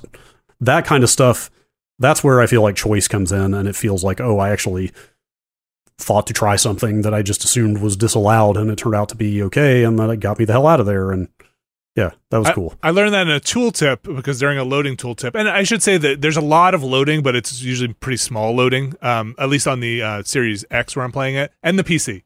There are multiple loads between rooms and ships and stuff like that, but some are longer than others. But I've never hit anything that's, aside from the initial load into the game, that's very long. But on a tooltip on one of them, it said, if you use your grav drive to escape battle, story critical ships will remain there for the next time you return. I was like, oh, okay. Interesting. Okay. They're like, other ships might not be there, but story mission critical ships will remain there. They did Morrowind just let you kill literally anyone you wanted? Because at some point they started putting up more guardrails on their games where like you can't permanently kill quest NPCs and stuff like that. So they do try to preserve some of the basic storytelling. A couple of other things to touch on before we bounce out of here. There is base building, outpost building. I tried a little bit of it. So I'm mining uranium on a planet, but I didn't have enough money to really outfit and kit out the base. It seems like you can assign staff to manage that stuff, but I couldn't do it. It's probably because I didn't build a habitat or any place for them to stay. I built like a solar array and a miner, and that's it. And there is uranium coming out of the planet, but I have to collect it from the miner, and I don't know where that goes in the end. You can build storage containers and stuff, but I didn't have enough resources to do it. I saw a tooltip made it sound like you can automatically have resources sent between bases. That sounds eventually cool. Yeah. So it sounds like eventually because obviously you can only extract the resources that a planet has, so you're going to have to build a bunch of bases to get all the stuff, but it sounds like you can establish like shipping lanes to just get it all to one place. That could be the whole game for me. If I get that going and I figure out what that is, that could be the thing that I'm like, I love this game because I'm just getting resources to build my shipping empire. So that's kind of where I'm at now, where I'm starting to see glimpses now of the different lives you could lead. Yeah. Lives you could lead in this game, and like I kind of really want to be a pirate and a smuggler, and so I'm starting to think in those directions. Like I picked up my first contraband, which is a suitcase full of harvested organs. It was worth a ton of money, and I forgot that I had it. And then I went back to the main UC planet for a story quest, and I was like, well, fuck me, because they immediately tagged me with it. And I started to just reload. I started to be like, I should just go drop that off. I don't want to get in hot water here. Turned out to not just be you're in jail, pay the fine and get out. It started a whole like major new quest line. Oh, interesting. From getting caught like that. So like it seems worth just sort of letting things happen like that, because you don't know where they're going to lock like actual story or quest content behind what seems like just a bad outcome. So it's kind of along that path. I had contraband. I was going to this story planet. Like I said, they wouldn't let me land at the main base, and as soon as I started getting scanned and it said you have 0 chance of evading this, I went to a civilian outpost on that planet, and then I spent, and this is where I left off playing, about an hour and a half exploring caves and stuff on that planet and scanning everything. So like completely sidetracked. Yes. Just, like, oh, look, there's a bunch of stuff to scan here. What are these miners? They're all dead here. I'll say for the most part, and the thing that, again, for me narratively doesn't really pay off is a lot of these places I go to, it's mostly I'll get some loot and some money. I never get like a cool narrative thing. That's probably the weakest thing. It's how fast travel oriented is the game is, and it's for me, it's that like very little of the quest writing has felt like a truly big payoff for what you're doing for the busy work you're doing, or even just the incidental stuff where I think sometimes in my mind I still feel like, oh, if I go to this abandoned space station, I'm gonna find out something horrible happened here. And sometimes it's like, no, it's just a bunch of spacers, get the loot, and then I'm waiting for the thing that's like, quest completed. And it's like, no, I just leave now. I think I killed everyone. I think I'll just leave. Yeah, like I randomly came upon there are space stations everywhere, and I came upon one this morning that wasn't answering my hails, and I was just like, well, I should go see what's going on there. And it had been overrun by spacers. Yeah. And it was actually like, I think the combat's okay. It's certainly not best in class by any means, but it's better. No. It's better than what I expected coming from Fallout 4. I'll say certainly get a lot of weapons. Like the guns feel good. I would say it's the shooting of the enemies that's a little questionable, because like it's the same thing they showed in footage forever of like shoot a guy once, he goes into a canned like stumble animation, you keep shooting him and he's still just doing that same animation. It doesn't feel reactive and punchy, but the guns themselves, the design and feel of them have been pretty good. I've had a shotgun or two that feel like really like they're not doing the damage they should. Sure. I got one that is great. I got a blue shotgun that was it was a double barrel, like you have two shots. Like that felt pretty fucking good, but a lot of the machine guns have done nothing for me. I found a pretty good Grendel finally. It's like a really modded out one. There's an extremely elaborate like weapon part upgrade and mod thing that I'm guessing none of us have touched. I sure haven't. Not at all. I did. I unlocked it. I put a scope on a gun.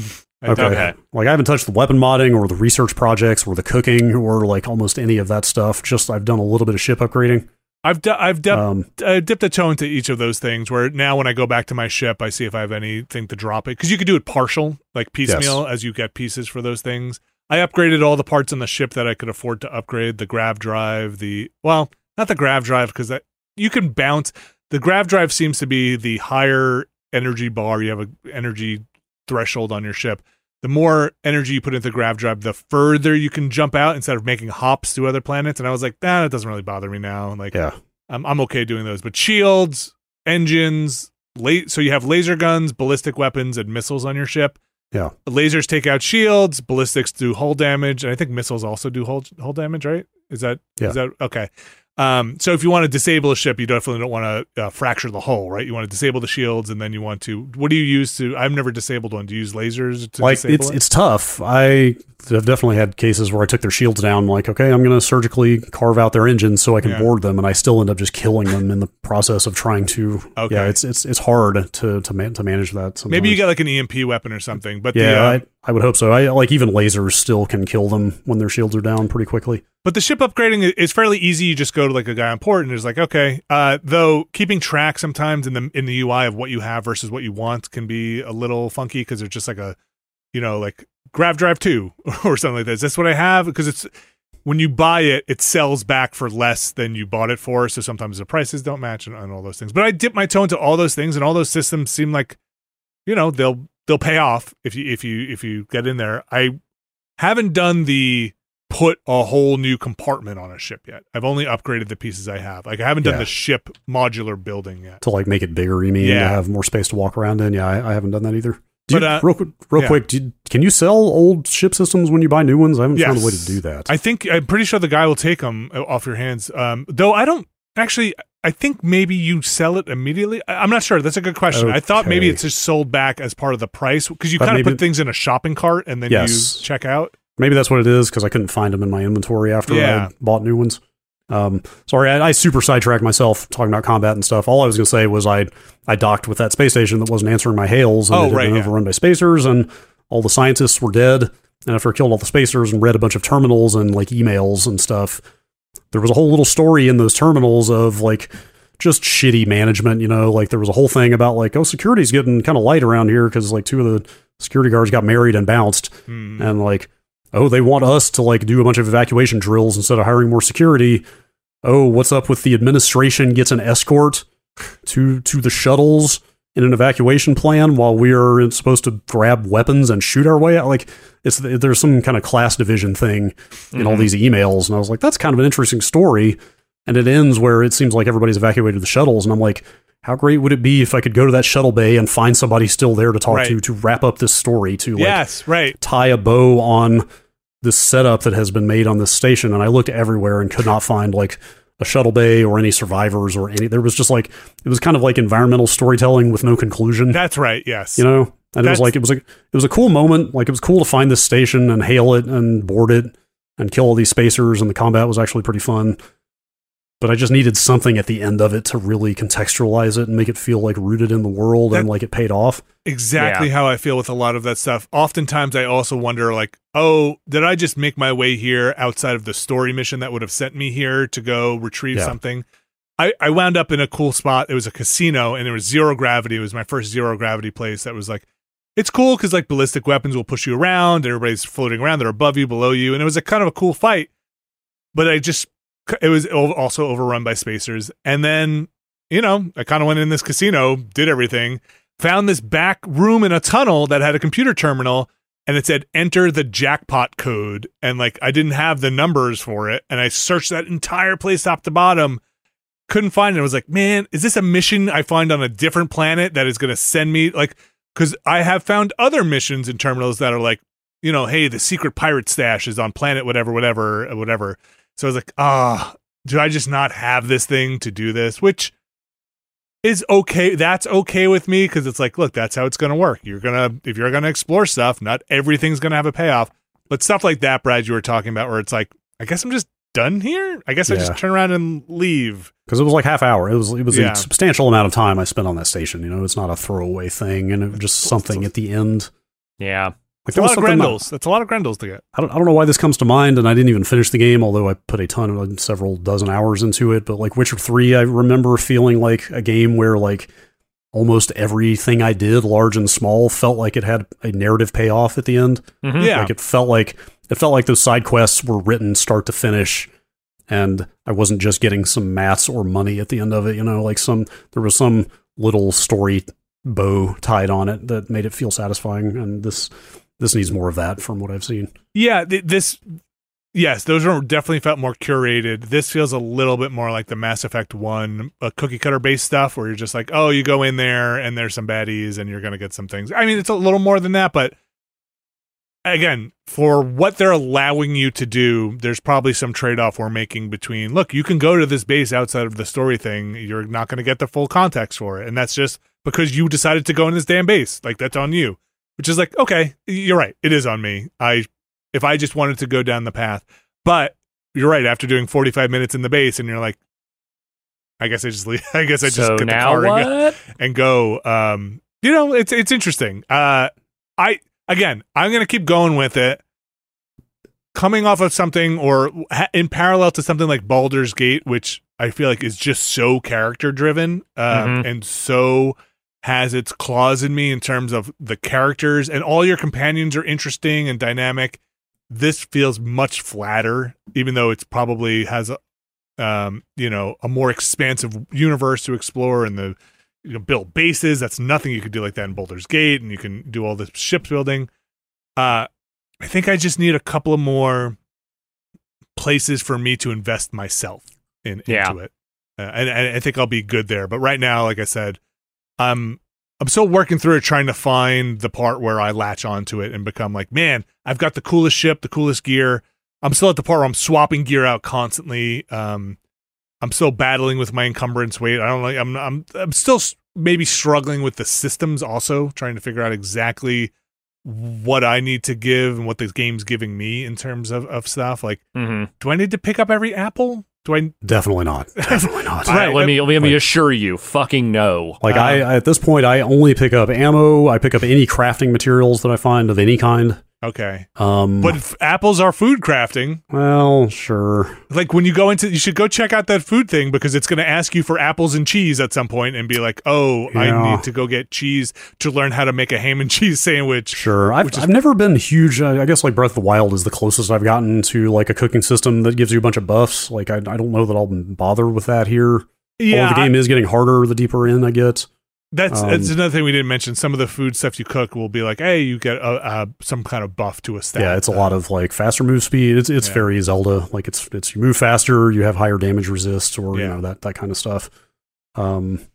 I really Yeah, just like- want more points to drop in and make my way down those trees. So what I should do is just do more of those mainline quests. I think. Yeah, like you can buy more encumbrance if you want it. You can some armor gets you various types of mitigation of that. But I'm also carrying 24 weapons right now, and is that necessary? Absolutely No. not. I Like, of carry as course many not. as I can favorite. Yeah. And then I put the rest So on my ship. that's what I need to do. That's That's what 3, 6. It's 3 on each hot slot, right? So it's Mhm. it's 9 total. I think it's 9 because on that's the 12, isn't it? It's 12, I think. oh sorry, there are 4. Yes, right. Yeah, Yes. there's 12, and I think they can all be weapons if you want. I keep one as a healing item, but like I've Yeah, got my that's good. Yes, you should do that. handguns on one, my shotguns, Mhm. and axe. My shotgun, I got a cutlass now, and then my laser weapon and my it's like probably name all the weapons at this point. It's the Grendel, the Mastiff. What's the one with the M? Oh no, it's not the Marauder, is it? It's Maelstrom. Maelstrom, Is it yeah. Maelstrom. It's The Maelstrom. yes, there's like What's the energy weapon? The big. there's the Equinox. There's the Equinox. Solstice. Yes. So I haven't gotten a lot of energy weapons yet. Did you get the big revolver, the Magnum one? That it's Yeah, I've what got they a call couple of those. it's like they're powerful, man. I've been using those, and then I started putting points into the pistol upgrade thing because, like, also ammo. I run out of ammo on a certain weapon, I switch over to another weapon. Yeah, there's tons of weapons. Like they definitely brought it on that front. So yeah, I think my long and short of it is even with my hour count, again, I'm probably like 12 hours in, plus or minus an hour or two.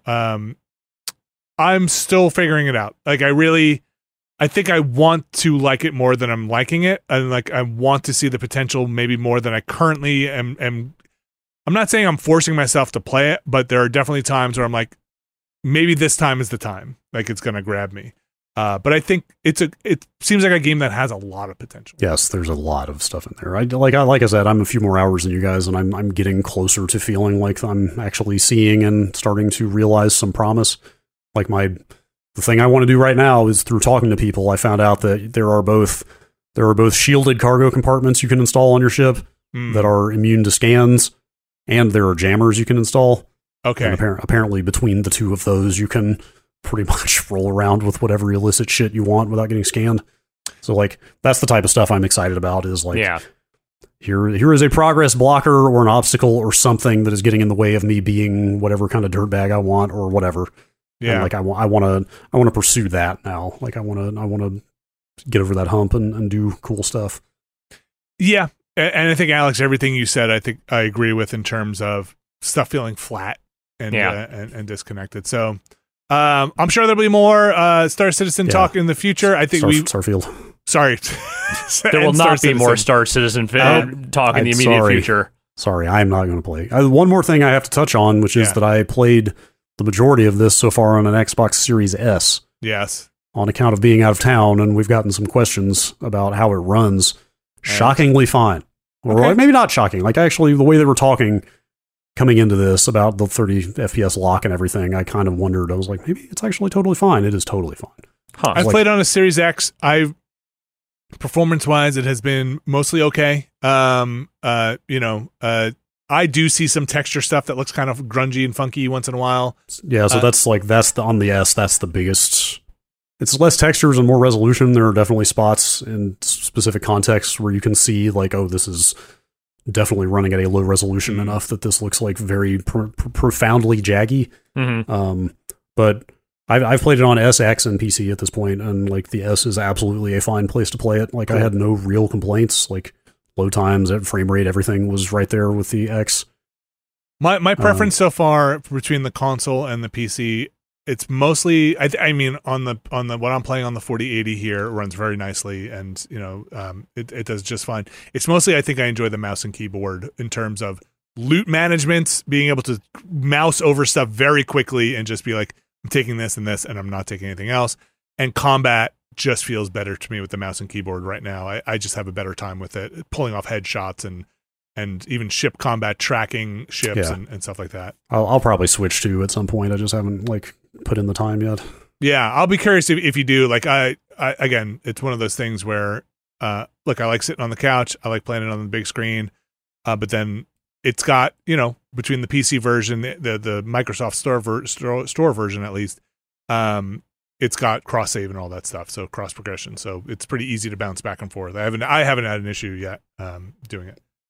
Starfield, not Star Citizen. Starfield. No. By the time you hear this, you probably, what is it, one more day and then the early access stuff? 8 hours. 8 hours, okay. I believe. The embargo lifts 8 hours before people who bought the expensive edition can play it. We will be streaming it at the time this podcast goes up. Yes, that's right. Yes. Although per the embargo, we can only play it from a new save.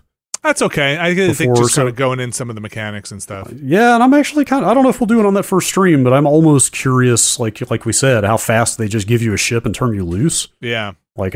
Part of me just wants to, maybe because I've already played through it all, like skip all that early Constellation story stuff and just go straight to totally doing what you want and see if it can be played in this more like elite Wing Commander Privateer style, like here's a giant galaxy, you just go do what you want kind of game. Probably get your jetpack, but aside from that, it's I think my feeling, and we'll see how this bears out when it's actually released, is people who bounce directly off of other Bethesda games, I don't think are going to find something novel here or new in terms of that, the way they're making games. So if that style of game didn't get you, and it wasn't just the thematic setting of the games, I don't think you're going to get too different here. But if you're on the fence, watch some videos, check some stuff out. This could be something for you, or maybe not. Like, maybe watch one of our videos. Who can say? Yeah, check it out. All right, we're going to take a break. There are other games. There are other games, yes. What? And we're going to take a break, and we're going to come back, and we're going to talk about those other games. Stick around.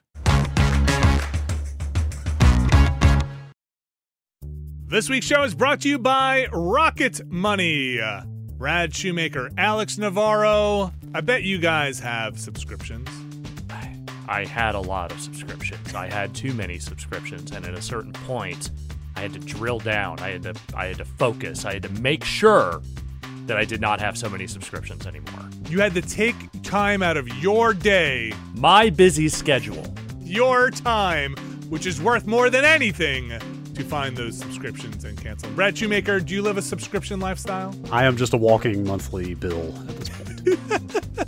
It's the world we live in. If you need help, boy, guys, I got some news for you. Rocket Money is a personal finance app that finds and cancels your unwanted subscriptions, monitors your spending, and helps you lower your bills all in one place. It says here that most people think they're spending $80 on their subscriptions, when in reality, the number is closer to $200. My God. What are we even doing? With Rocket Money, you can easily cancel the ones you don't want with just the press of a button. Rocket Money also lets you monitor all your expenses in one place, recommends custom budgets based on your past spending, and they'll even send you notifications when you've reached your spending limits. Stop wasting money on things you don't use. Cancel your unwanted subscriptions and manage your money the easy way by going to rocketmoney.com/Nextlander. That's rocketmoney.com/Nextlander. rocketmoney.com/Nextlander. Thanks, Rocket Money. All right, we are back. And it's time to talk about another game that came out, let's say on Friday. This came out on the 25th. Armored Core 6, Fires of the Rubicon. Now, I think it's just Fires of Rubicon, but yes, Fires of Rubicon. There you go. Alex, you've played a bunch of this, or some of this. I played a chunk of this. I mean, I got a little past where we were when we did that stream the other day. What are you thinking so far? So, I kind of love it. Great. I kind of love it. I love that you love it. So again, I've never really played an Armored Core game before. At most, I have maybe assigned out an Armored Core review or two over the years to other people. But, you can't live in proximity of Austin Walker without hearing a little bit about how great Armored Core is at some point in your life, despite what Dan Reichert might say. So I went into this very much with the attitude of, well, a lot of the From stuff recently has not been hitting super well for me. Elden Ring was maybe the closest I got to getting way into one of these games. And I'm not a big mech guy, but I'm becoming mech interested, mech curious. Mech curious, got it. So I was like, all right, I'm going to give this one a shot. And here's what I have found. Yes, this game is hard in the way that a FromSoft game tends to be, but boy howdy is that combat fast and furious, and does it feel good. So what'd you think of that first helicopter fight? Did you slash him with your sword? Yes. Good for you. Did you try took me 3 tries total, and I was done. Good. Yeah. I saw some people going absolutely apeshit over that boss, and I was like, well, I unfortunately saw someone do the thing you have to do to actually beat it, so I knew what to do.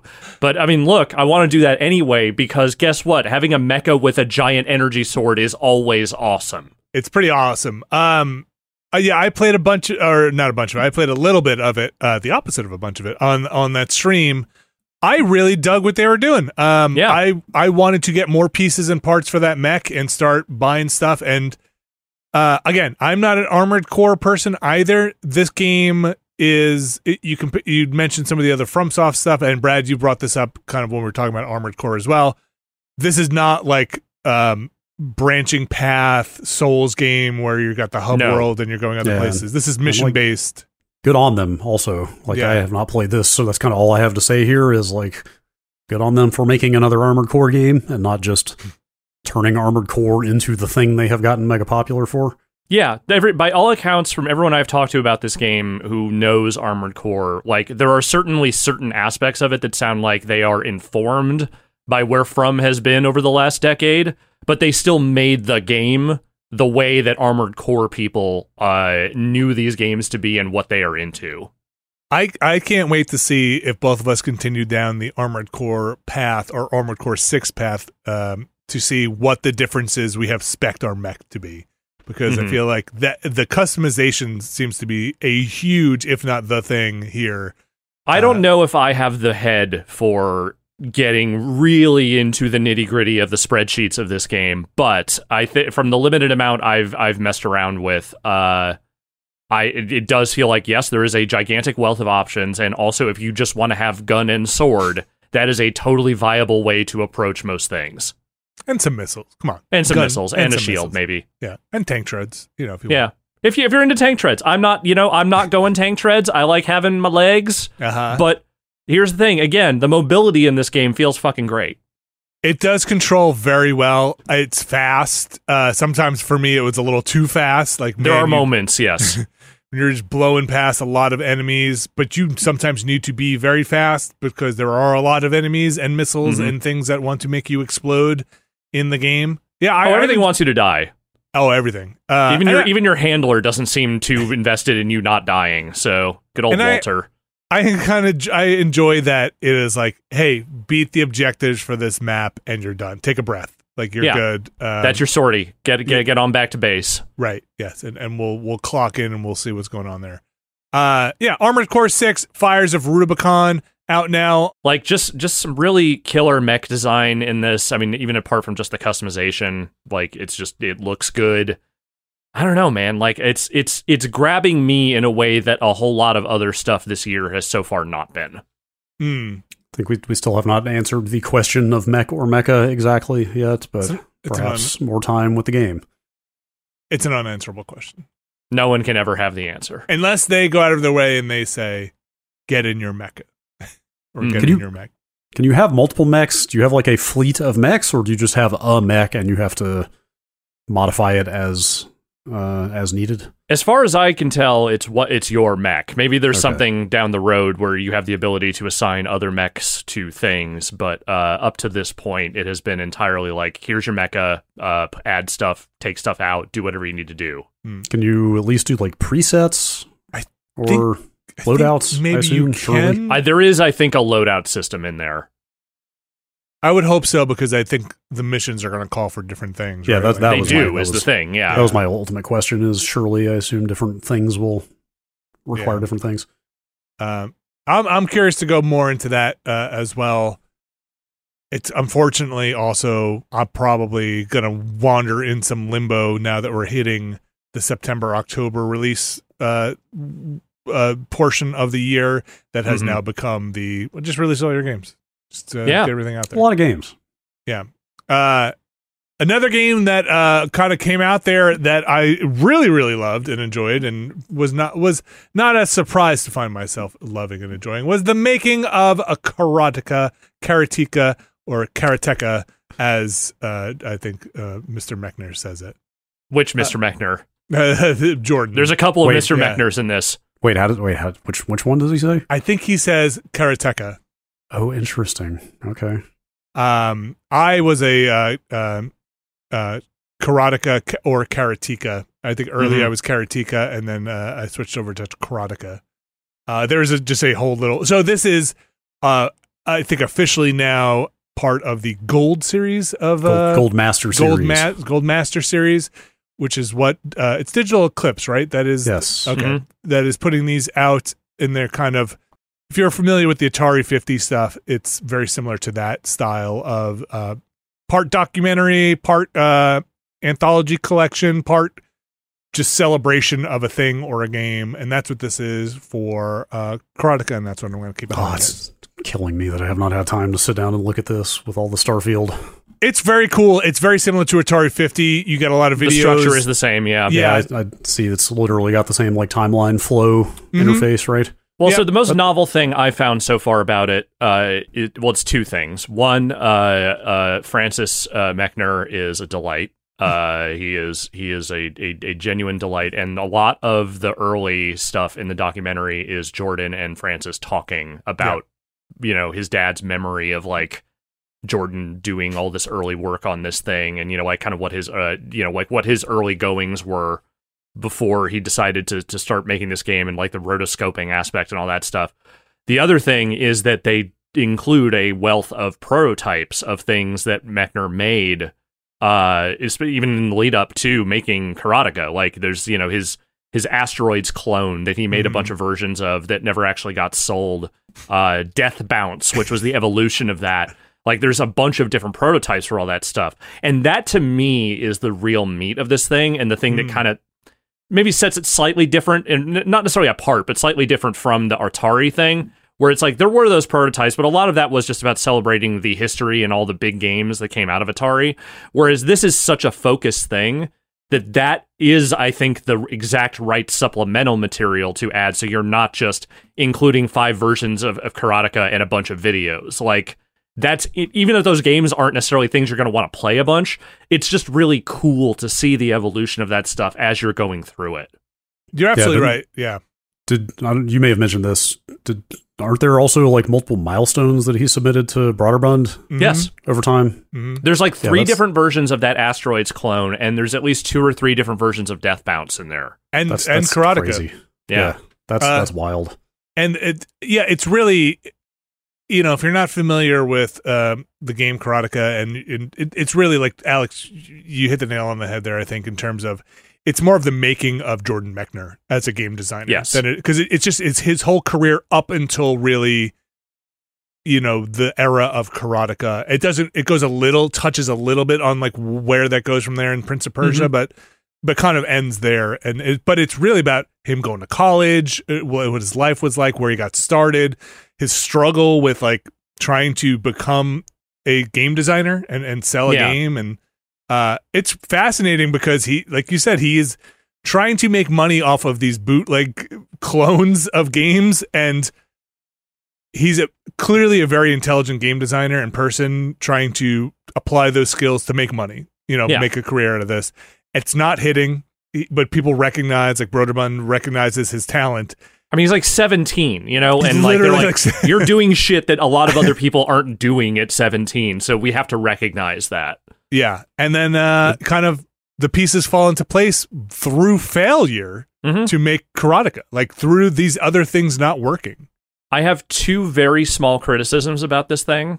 One is that I understand why they do this, because they assume that if you are buying the making of Karateka, you probably already know a little bit about the game and who Jordan Mechner is. But they really drop you into the interview stuff kind of in the middle of like him just having a conversation with his dad. Like there isn't a, who is Jordan Mechner? Where did he come from? Like they eschew that, which I kind of understand why they did it, but I wish it had a little bit more of that. I think if I remember, Atari 50 was kind of the same way, right? Like the stories are not in any kind of chronological order, right? Like the video clips on the timelines are just sort of like the story about Computer Space, which was Atari's first game, was actually a story from decades after the game was made. You know what I mean? It's like things are not in a narrative order in that sense. There's a degree of order to it, but it does also feel like they're bopping around sometimes. And it's mostly in the upfront where it feels a little bit jarring, but once you're in it, it's fine. I mean, I'm sure it's hard to categorize and decide where to put things like that when you're working with something this old. It's fairly linear in his career, and there are. Sorry, Alex, I don't mean to interrupt. There's text in there that explains some of that stuff, but there is an interview. I think they might have some stuff that talks about the impact of Karateka, because they have like other people that aren't Jordan and Jordan's dad talking, other interviews, but those feel almost. I was almost going to say the same thing about those. They don't flesh those out really. That's going to be my other criticism, is that I don't think the external interviews stuff with other, like they have like Tom Hall and like John Tobias and a few other people, those are not as good as Gary the Whitta. Atari one. Yeah, well, I haven't seen the Gary one yet, but like the ones I've seen of like John Tobias talking about like the music and stuff, it feels like they are struggling to come up with enough stuff to say about one game versus an entire company's catalog. Like John Tobias is like, yeah, man, like the way they use music is really cool. Like that first theme, I'm sure if you played it for me, I would immediately recognize it. Like it feels like they are trying to pull a little too much out of what not a lot of good interview that they got from those other folks. The Jordan and his dad stuff is all great, and the people who work directly with Jordan have interesting things to say, but when they're just kind of pulling like luminaries in to talk about the impact and stuff, it feels like they're struggling a little more. I agree. They have enough people also who have worked on the game to really talk intelligent, or like people who have worked around the game or ported the game or done other things that are deeply invested. I think some of the like what was the impact of this stuff is interesting, but other parts do feel like it's almost like us talking about our memory of the game. Yeah. Where look, if people want to hear that, that's great. I have very fond memories of Karateka. But I think you probably want to hear about the person who had to port this to the Commodore 64 a lot more than you want to hear about what I have to say about it. But I love this package. I think it's fantastic. I'm a huge fan of the game. It's one of those games that I walked away with even a deeper respect for, having watched this stuff about its time and place, because I was a kid when this came out. And, they go and they spend time on, and again, this is a perspective thing, so you got to take some of it with a grain of salt, of what it was breaking away from in terms of arcade games and what it was doing for story and things like that. So I did really enjoy his dad being like, well, the idea to put music in the game, I think, was actually kind of revolutionary, because all the games you played for me was just some weird clicks and pops. Like, there's never any music. And I was like, well, you should have music. Yeah. Yeah, I mean, like, it's certainly saying nothing new, but that game is, like, kind of a unicorn in how ahead of its time it was, it feels like, in so many ways. Like, it's just, like, crazy that one person and his dad came to all of those innovations at once. And then I'll tell you what else is fascinating. This shows all of that. There's the history. There's playing the different versions of the different games. And then there's the Mike Micah remake of the game with the commentary on. Is kind of amazing, because he talks about just how challenging it is to bring up to a modern platform, where I think he says he built himself a bespoke platform that had restrictions on it so that he could make a game that didn't have unlimited headroom and had some restrictions. But also there's a partner where he talks about the AI, the way it was programmed in the original was so dependent on the system that having it run faster broke the AI, and he just couldn't take the actual code and had to rewrite it all from scratch. Couldn't unwind the code to make it work correctly. It's fascinating in terms of making games. I will say the new version of Death Bounce is also actually pretty good. Yeah, but my kids wanted to play a lot of that. It was I didn't like the earlier versions of Death Bounce, but the new one, they're not so great. But the newer one actually feels like a real ass video game with the train, going through the trains, and what a weird story. Yeah. It's a fun. I hope they do more of these. These are yeah, absolutely. That's such a fascinating era for games and computing, especially games, to think about. You know, it's almost like this heroic era of game development. Like just coming off of reading that John Romero book, like Romero was in that same scene. Like, is that letter from him in this thing? Oh yeah. But Jordan also posted that on Twitter right after Romero's book came out. But like reading that thing and just realizing how rapidly and with how few resources people were making entire whole ass video games back then. It's crazy to think about, you know. It's like all those id Software guys got together, all of them had each made multiple games themselves, you know, like so many, like most games were just like a single developer in the early 80s, you know, on Apple II and Commodore and stuff like that, you know, and like how fast people just cranked stuff out. It's like, granted, very simple games, of course, but like, well, challenging problems to solve, though, like creative and challenging problems. Yes, for sure. And they like some of those correspondence stuff illustrate that, where Birdabound and I'm getting all the details mixed up, but they'll be like, "Hey, Jordan, you should just check out what Bill's doing with Choplifter. Like look what's happening." They sent him a copy of Choplifter after rejecting his other submissions. Be like, "Hey, you should just kind of see what new people are doing. This is what the cutting edge looks like." That's exactly how Romero talks about it in that book. You know, of just like, oh, I knew so and so. I knew Nasser Gabelli from game X and Y. You know, and like all the things he was doing with page flipping were like amazing. You know what I mean? Yeah. Like it was just so many people doing things that have never been done on their own, with limited communication between them. It's really, and you know, with the restrictions that were in place, which sound severe on the computing. Yeah, like there's talk in there about, like, I can't get into the technical details, but just like using really specific things in the computer to like set your timing against and stuff, and the video hardware, you know, just like having to use like every single trick you could think of to make things work, because there's almost nothing there to work with. There's a really funny part, or a really interesting part of the Apple IIe one, because I played on the Commodore, where they can't play sound and animate anything on the screen at the same time because it uses the same whatever process. Yes, it's exactly stuff like that. And so like everybody has to pause, but when you play the game, it seems very intentional and thematic, where like people are getting into scene, and then the beat plays, and then they animate again. And it's like, I don't think I would have realized that if you didn't tell me. And that's such a great workaround for some of those things. The one I really loved was his dad talking like, okay, so, you know, I wrote these themes, like it's a leitmotif for like the three main characters, and Jordan being like, that's great. So there's this one memory chip on the Apple II that makes a click sound, and you have, if you enter in a thing between 1 and 255, you get one of positive, like there are that many variances on what you can do with that click to make sound and music. Yeah. And so he was just playing, like it would play a different note, a different, you know, section of that for his dad, and be like, yeah, it's a little flat. That's you know, that's a little sharp for what we're looking for. And he's like, Dad, you understand. This is what we have to work with. You have to pare this down a little bit, okay? Right, because he said he'd be like, this is what 245 sounds like. He'd be like, that's a little flat. And be like, here's what 246 sounds like. He's like, that's a little sharp. He'd be like, there's nothing in between, Dad. There is nothing. Like, yeah. That's it. Pick your poison. That stuff is really fun, and it's all in the making of Karateka.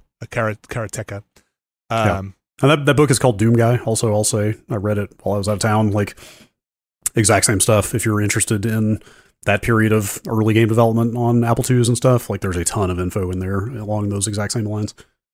And also you can hear about Mike Micah talking about how his method of getting past the dropping gate in the original one, which interesting.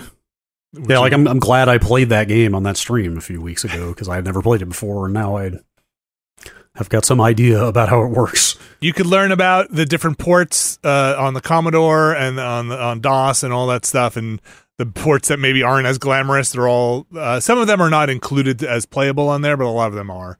Mm-hmm.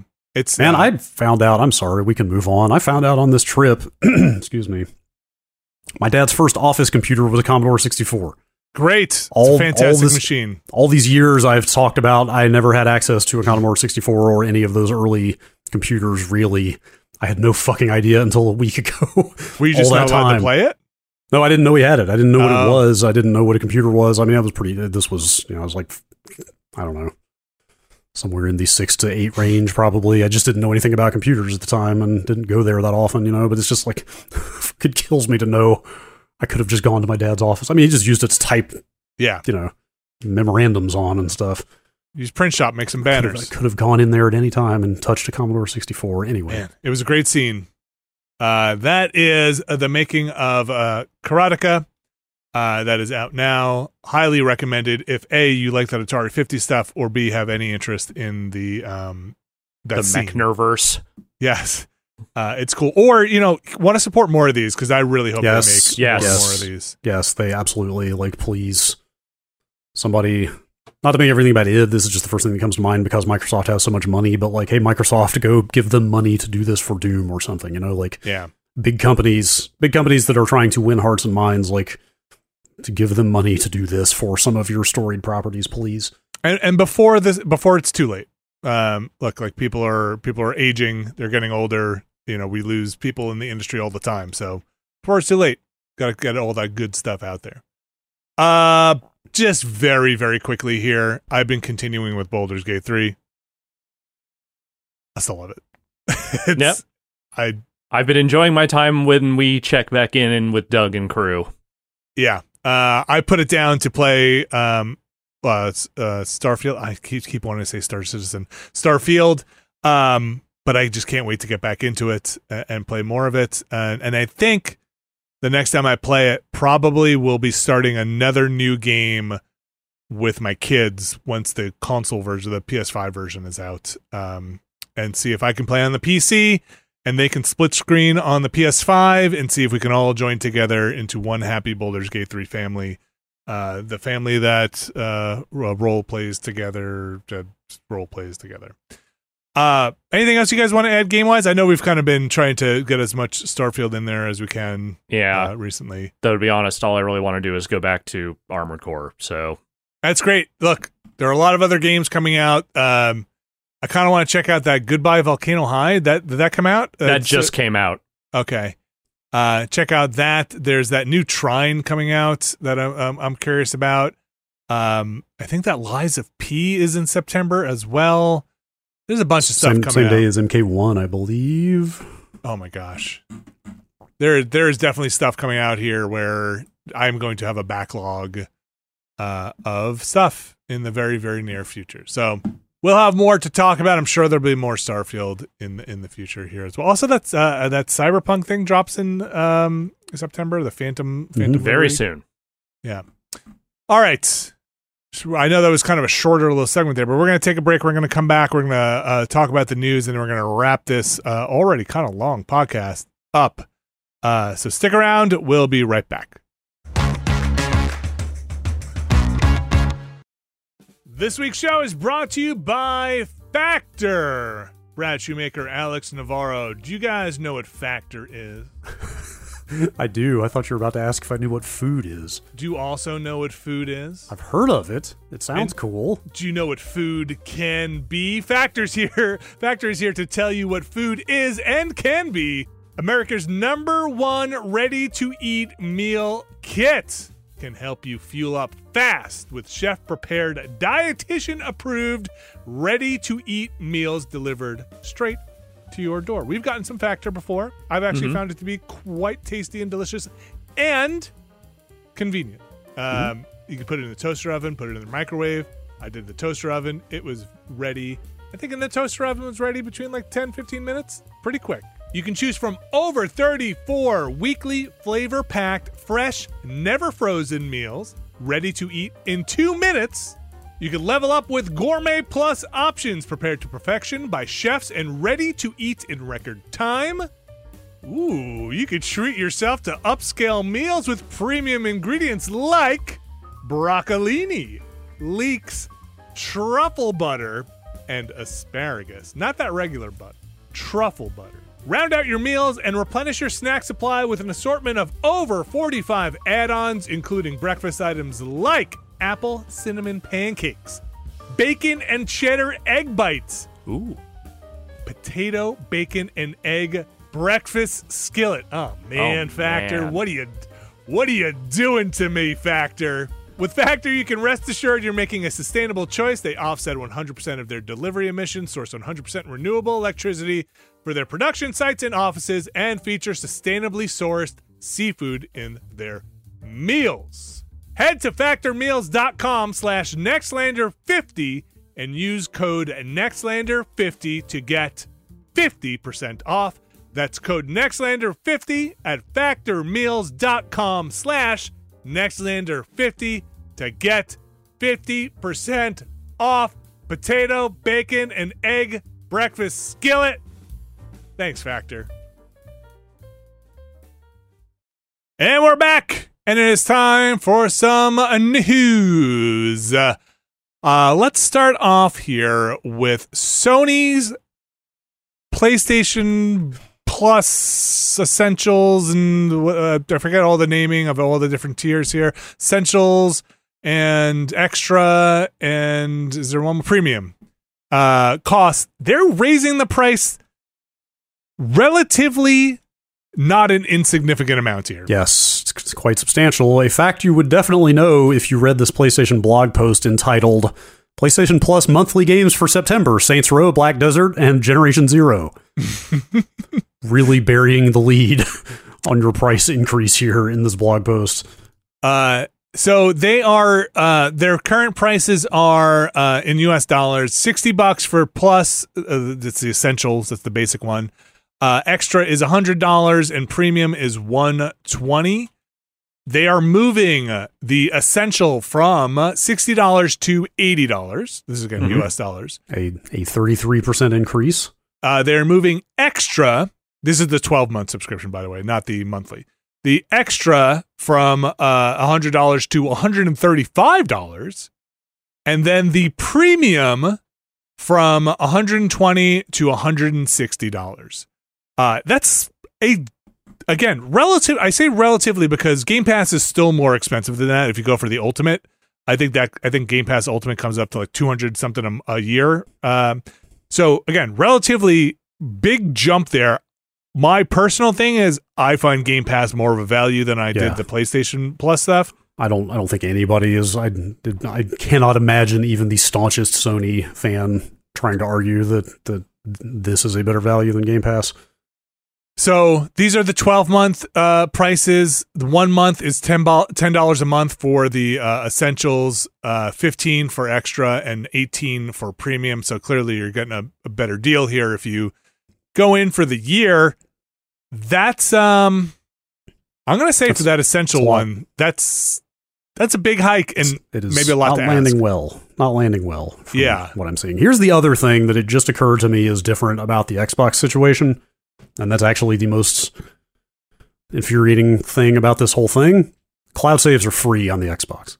Mm-hmm. Like that's the thing to me. Like yes, they both charge for multiplayer. You still have to pay for multiplayer on the Xbox, but these consoles don't exactly have a lot of other ways to back up save games these days. Right. And locking that, what I would describe as essential functionality behind a subscription fee that has now gone up quite significantly. Yeah. Sucks. Like that really sucks because like Sony at least lets you still back up on the PS4 saves to USB, but you can't even do that anymore. Like I don't think I realized that they were free on the Xbox. Yes. Okay, because Yes. Nintendo also puts cloud saving behind whatever weird they algorithm do, they have. They do, but like Nintendo Switch Online is $20 a year. It's harder to get mad about that. Yeah. Yeah. So that's a bummer. I mean, also, their reasoning is just basically boilerplate corporate stuff of it will enable us to continue bringing high quality games and value added benefits to your PlayStation Plus subscription service, where it's like, I like the PS Plus. I'm going to call it Essentials, but PS Plus when it has its rotation of games on Plus, it's been fun. It's been a good service. Like they've had quite a few good games on there over the years, but also the landscape for subscription services on consoles has changed a lot since they rolled Plus out. When was that? Was that the beginning of PS4? Anyway, like I feel like something else needs to change here besides the price. And I'll tell you, like, look, I am not I play a lot of my games. Maybe my preferred platform at this point is the PS5. Play a lot of games on there. I don't think I could tell you exactly what the difference is in the tiers once you get out of the. I think one does the streaming, right? Like one. There's streaming and there's the kind of instant game library, Game Pass equivalent, but it's just not nearly as fully stocked. Yeah. So this is all happening September 6th. So if you're already in a 12-month plan, you won't get upcharged, or you won't see that increase until you cycle into the next plan. But if you do, and if you start one after September 6th or September 6th and after, you will see this new pricing. So I guess if you want to lock in for now, like if you're paying monthly and you're like, I want to lock in the older price, you can try and get in before September 6th. Yeah. I don't even expect free cloud saves, but they should really offer like a cloud save only plan that is, I don't know, $20 Not this. a year. I would happily just pay $20 a year for that and nothing else at this point. What? So like they're like, you need like fucking come on, man. Like you need to provide people a way to back up their save data. Like games are too goddamn long. There are too many ways to sink dozens of hours into something and have nothing to show for it. I'm not exactly sure what they're aiming for here.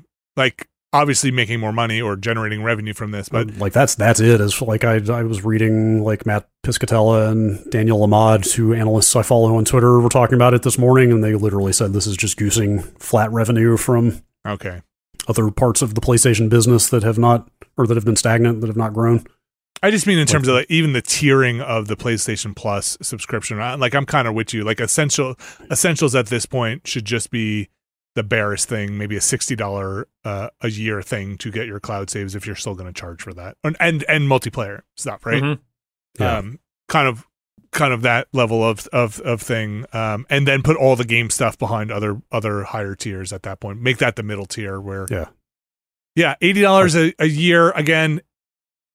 It's a pretty relative big increase. You're like talking it actually makes Nintendo's efforts look extremely generous at this point, or extremely consumer friendly, right? Yeah. Like to get the cloud saves, and granted, old games are old games, but there are a lot of old games on those Nintendo, Super Nintendo, N64 things now. Yeah.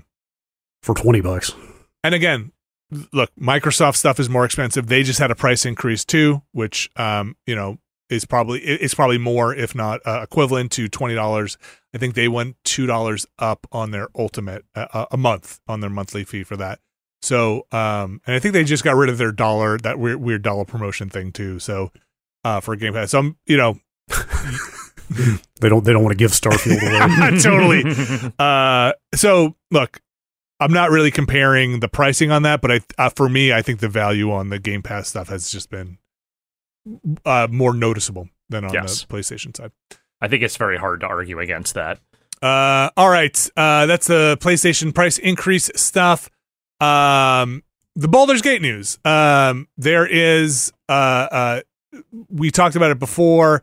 Larian had gotten out there and then said, look, we want to bring this Xbox version to you as soon as we can. We want this to happen.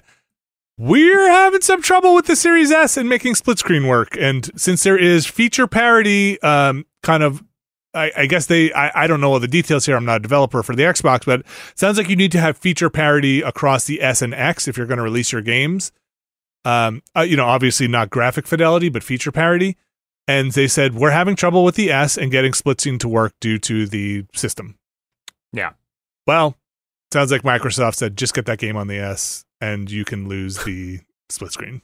They hit the level of popularity and prestige that starts getting you exceptions from the platform holder. As far as I know, I don't know other games that have gotten exceptions for losing features, but for this, I think this is the first time. I don't quote me on that, but like this actually seems fairly profound. Yes, in that it's the first situation I know of the S actually getting something substantially less than the X. This immediately reminded me of breaking the download limit for games on Xbox Live. Remember that when it was like, it has to be 200 megs or something like that? 50. It started at 50? Yeah, and it was like... Then it kept going up over time. So this is kind of a big deal. Look, I am very happy that people who have an S will be able to play Baldur's Gate 3. I think that game is amazing. I wish they could get the split screen to work, but it sounds like they were having just too many technical problems, and that was holding up development across all of the Xbox console stuff, including the X. So that still doesn't have a date, but it sounds like it is on its way. Or look, if I'm Microsoft, I'm not putting any fucking roadblocks up at this point to getting what is probably going to be, if not the game of the year, then a lot of people's game of the year on this platform as soon as humanly fucking possible. And look, Larian's got it coming out on the PlayStation 5 as of the time of this recording in like a week. It's coming out September 6th. So it's going to be on PlayStation 5 for a lot longer than it's going to be like Xbox. Still, they're trying to get it in this year. So that is like no date on that.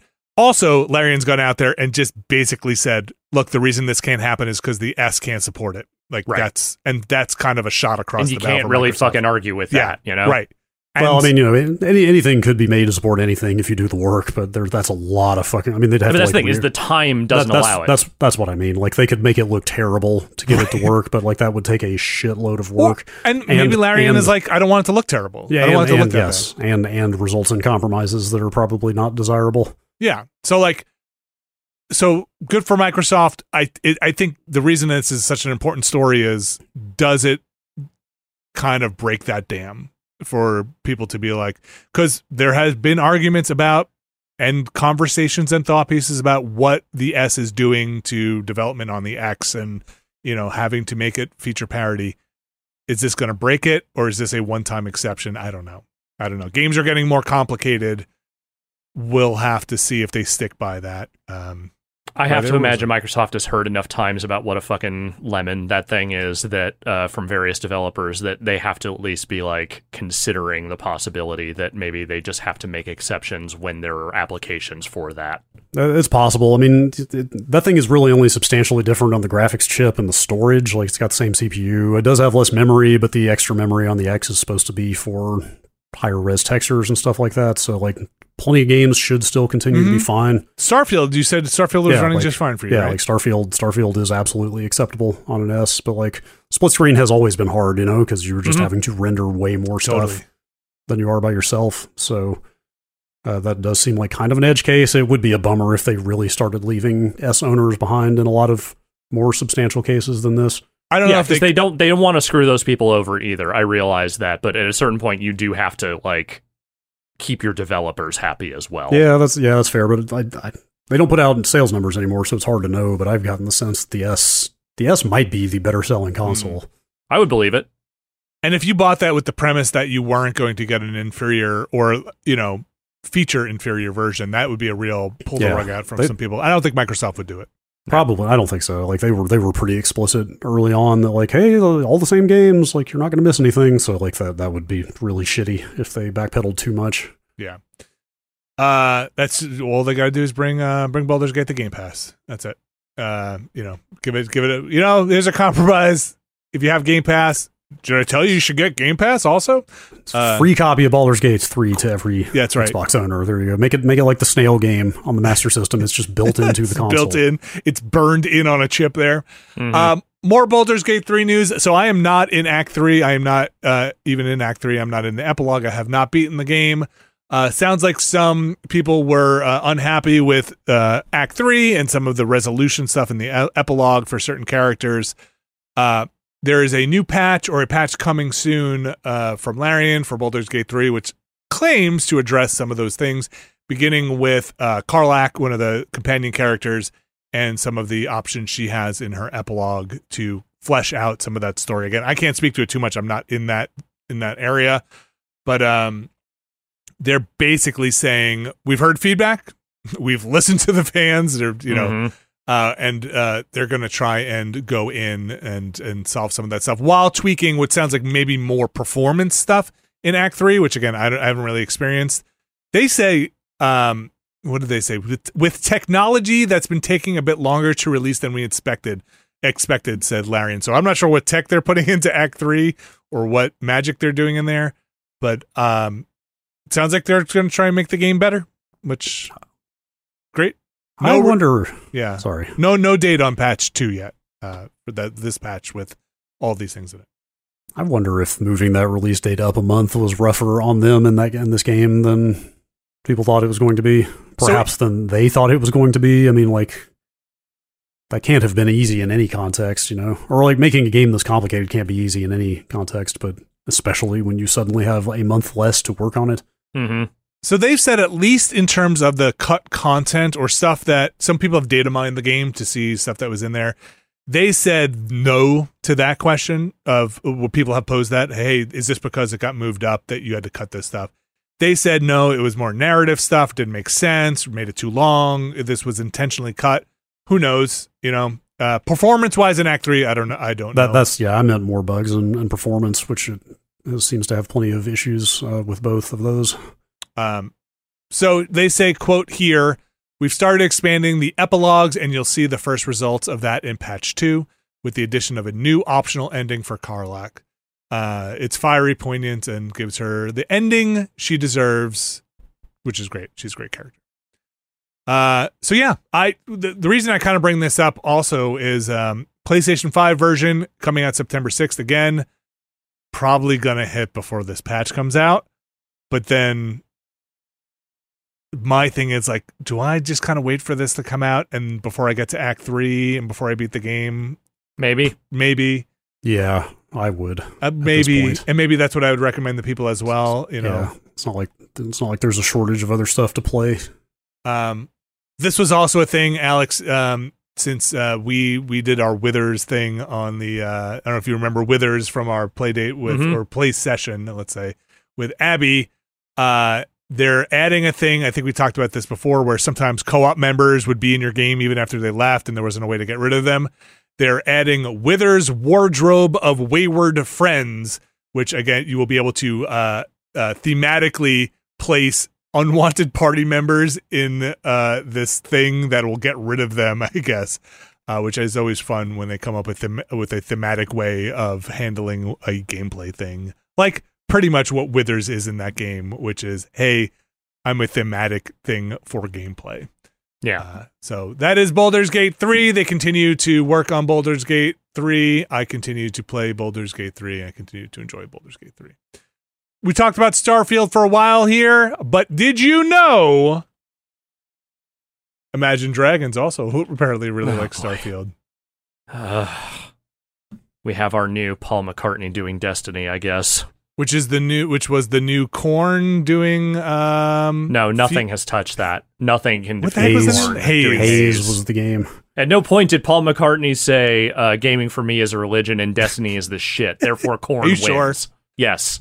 Here's what Imagine Dragons says. Children of the Sky, a Starfield song, is out now everywhere. We've been playing Bethesda Studio games for most of our lives, so we're honored to have collaborated on this song.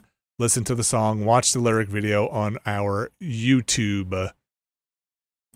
Yeah, I listen to it and I watch it. I don't even have a thing against Imagine Dragons. I actually quite enjoy a lot of Imagine Dragons songs, having been exposed to a lot of them because my kids really like Imagine Dragons.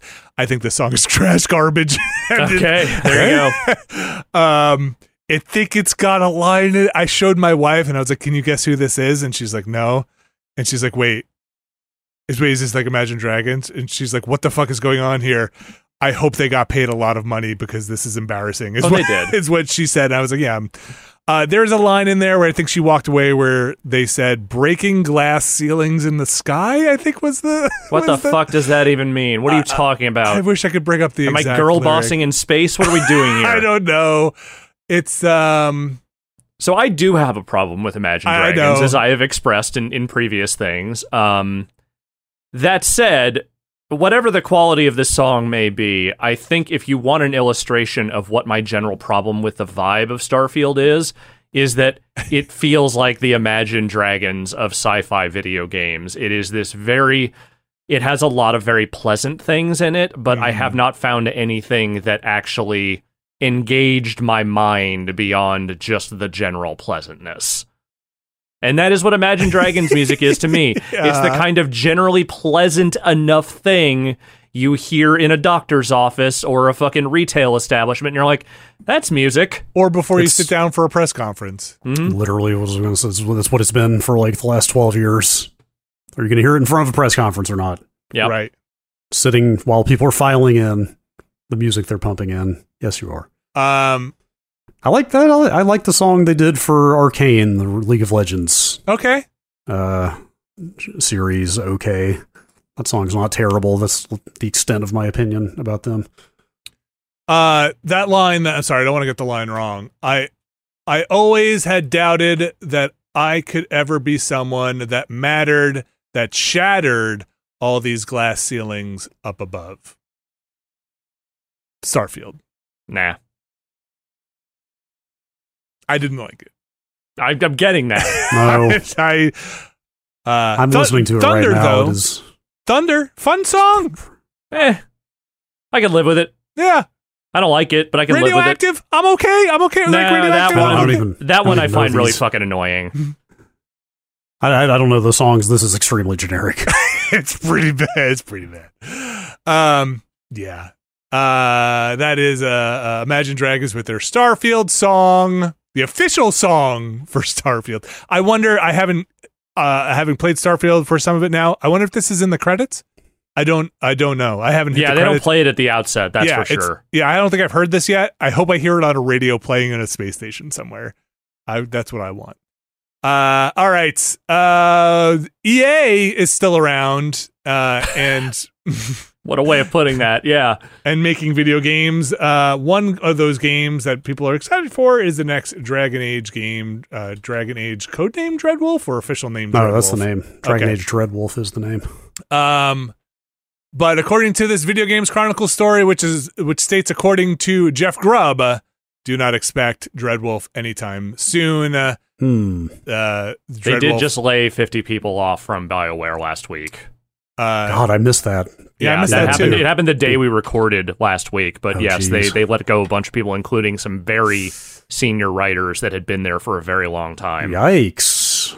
They also divested of the Old Republic a while back. Yeah. Handed that off, and yikes! That's with both Dragon Age finishing production and a new Mass Effect coming. That doesn't inspire a lot of confidence. No. I'm not sure what's going on there. Grubb had said that, or thinks that, again, this is his speculation or rumor or based on what he has heard, maybe late next year, but also early 2025 for that. So that's a window. I'm going to say it again. Everything about the current state of EA feels like they are just flailing. Yeah, I mean, look, I'm sure Madden does, right? Well, no, that's the thing, is they can afford to flail to a certain degree because they have at least 2 games that make them in the neighborhood of $1 billion every year. But, everything else they're doing. Yeah, FIFA is huge, Madden, The Sims, their Right. mobile stuff. But it seems like all of their stuff that generates revenue is their tried and true, steady producers. Yeah, but they just don't have anything outside that feels like it is, 1, well managed, and 2, coming out. Does not sound like Immortals of Avium has done well at all. No.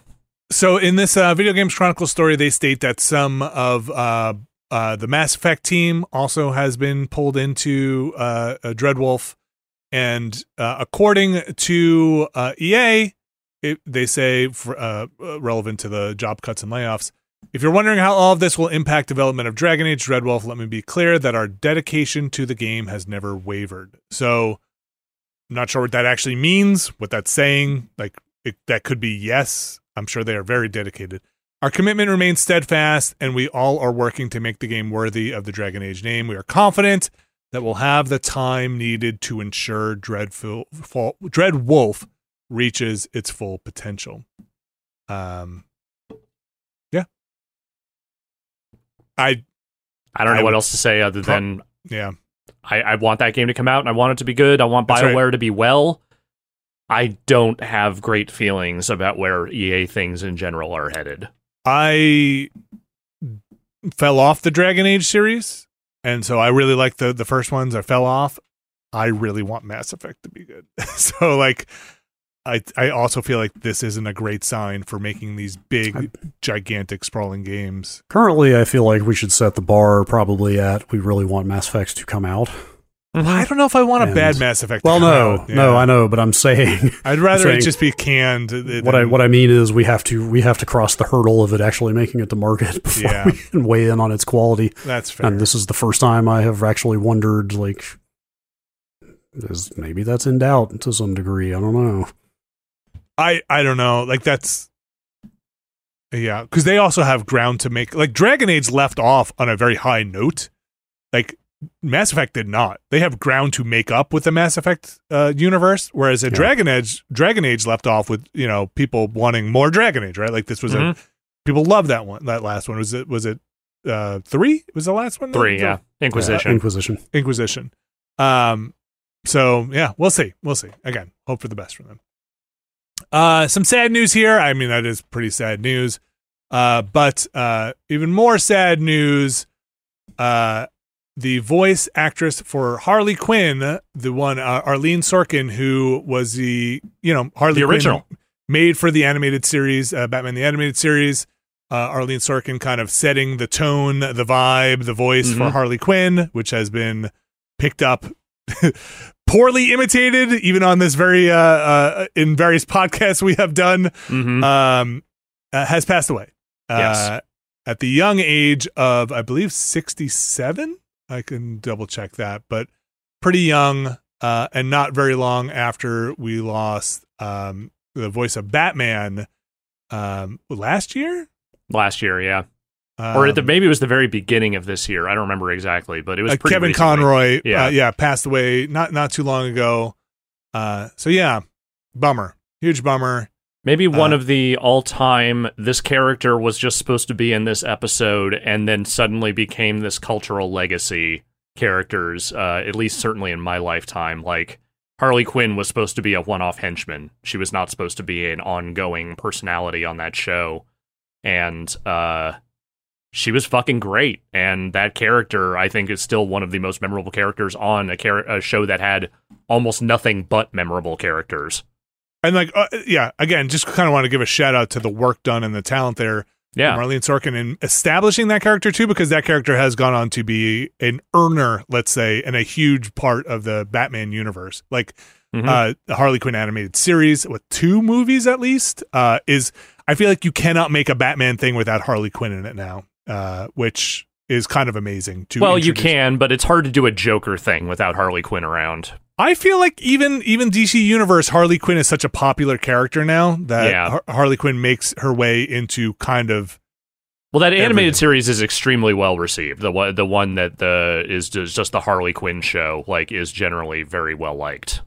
So yeah, shout out there for Arlene Sorkin, passed away 67. Yeah. I'll say it again. I said this when Conroy passed away. If you have not seen Batman the Animated Series or just been looking for an excuse to revisit, I promise you it fucking holds up. And that is going to do it for the news. And then we're going to start wrapping this podcast up. We have an email address, podcast@nextlander.com. That's podcast@nextlander.com. Send your emails in. We're going to scoop them up. We're going to get to them, but we're not going to do that this show. No. We've done a lot today. In a future episode. And so podcast@nextlander.com is where you can send those emails. We also have a new chapter in the Watchcast coming up. We are going to be, we finished up Lane, Serial Experiments Lane. We're doing one more, or not one more. Our next thing is going to be another anime movie. Alex, it is going to be... Porco Rosso, by the narrowest of narrowest margins, voted on by our Mission Control and Mysterious Benefactor patrons. Look, I still want to see Paprika at some point. We're gonna do some Satoshi Kon stuff at some point, for sure. So join us for that, and then after that, we're going to take a week break, and then after that, we're going to come back with some more Hong Kong films. Yes. And then after that, we're going to just kind of be watching, see what's going on with the strike. We're going to do some horror stuff in October. That's all I will commit to at this time, but it will... Yeah. Let's just say if the strike is still going, we will be looking overseas for our picks. That's right. So tune into that. You can check that stuff out along with a bunch of other things like the Ramblecast, Never Been a Better Podcast, over at patreon.com/Nextlander, where you can go and find some goodies there, find a tier that works right for you.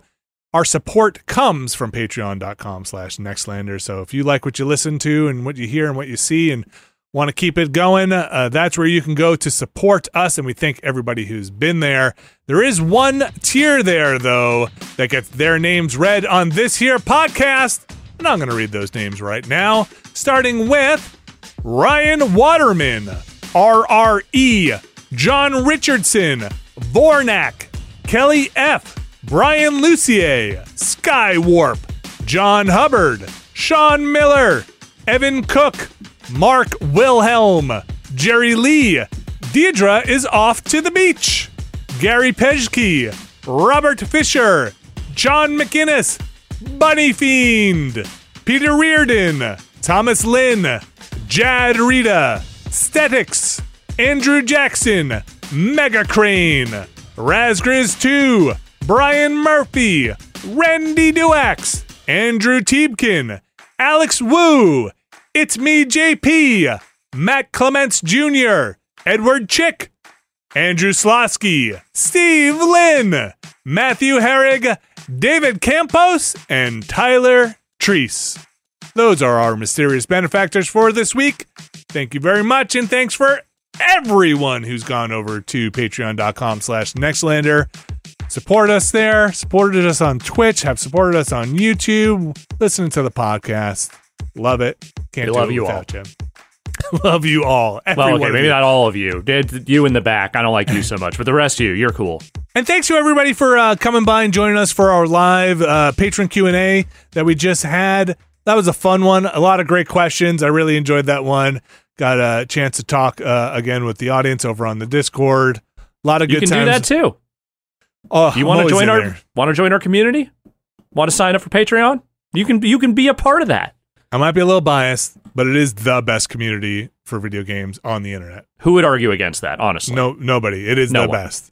Maybe one of the best for board games and woodworking too, but look, just saying, I have a bias there. That's going to do it for this week's show. I think we've covered everything that's going on. Thanks for your patience with this delayed podcast and the embargoes. Hope your Thursday, now I could say it and it'll apply to everybody. I hope your Thursday went well. If you're listening to this in the future, I guess it doesn't make sense. But and again, we will be off the second week in September, so no live streaming that week. Keep an eye on the schedule. Some stuff might be moving around as we prepare for that week off, shift some things around.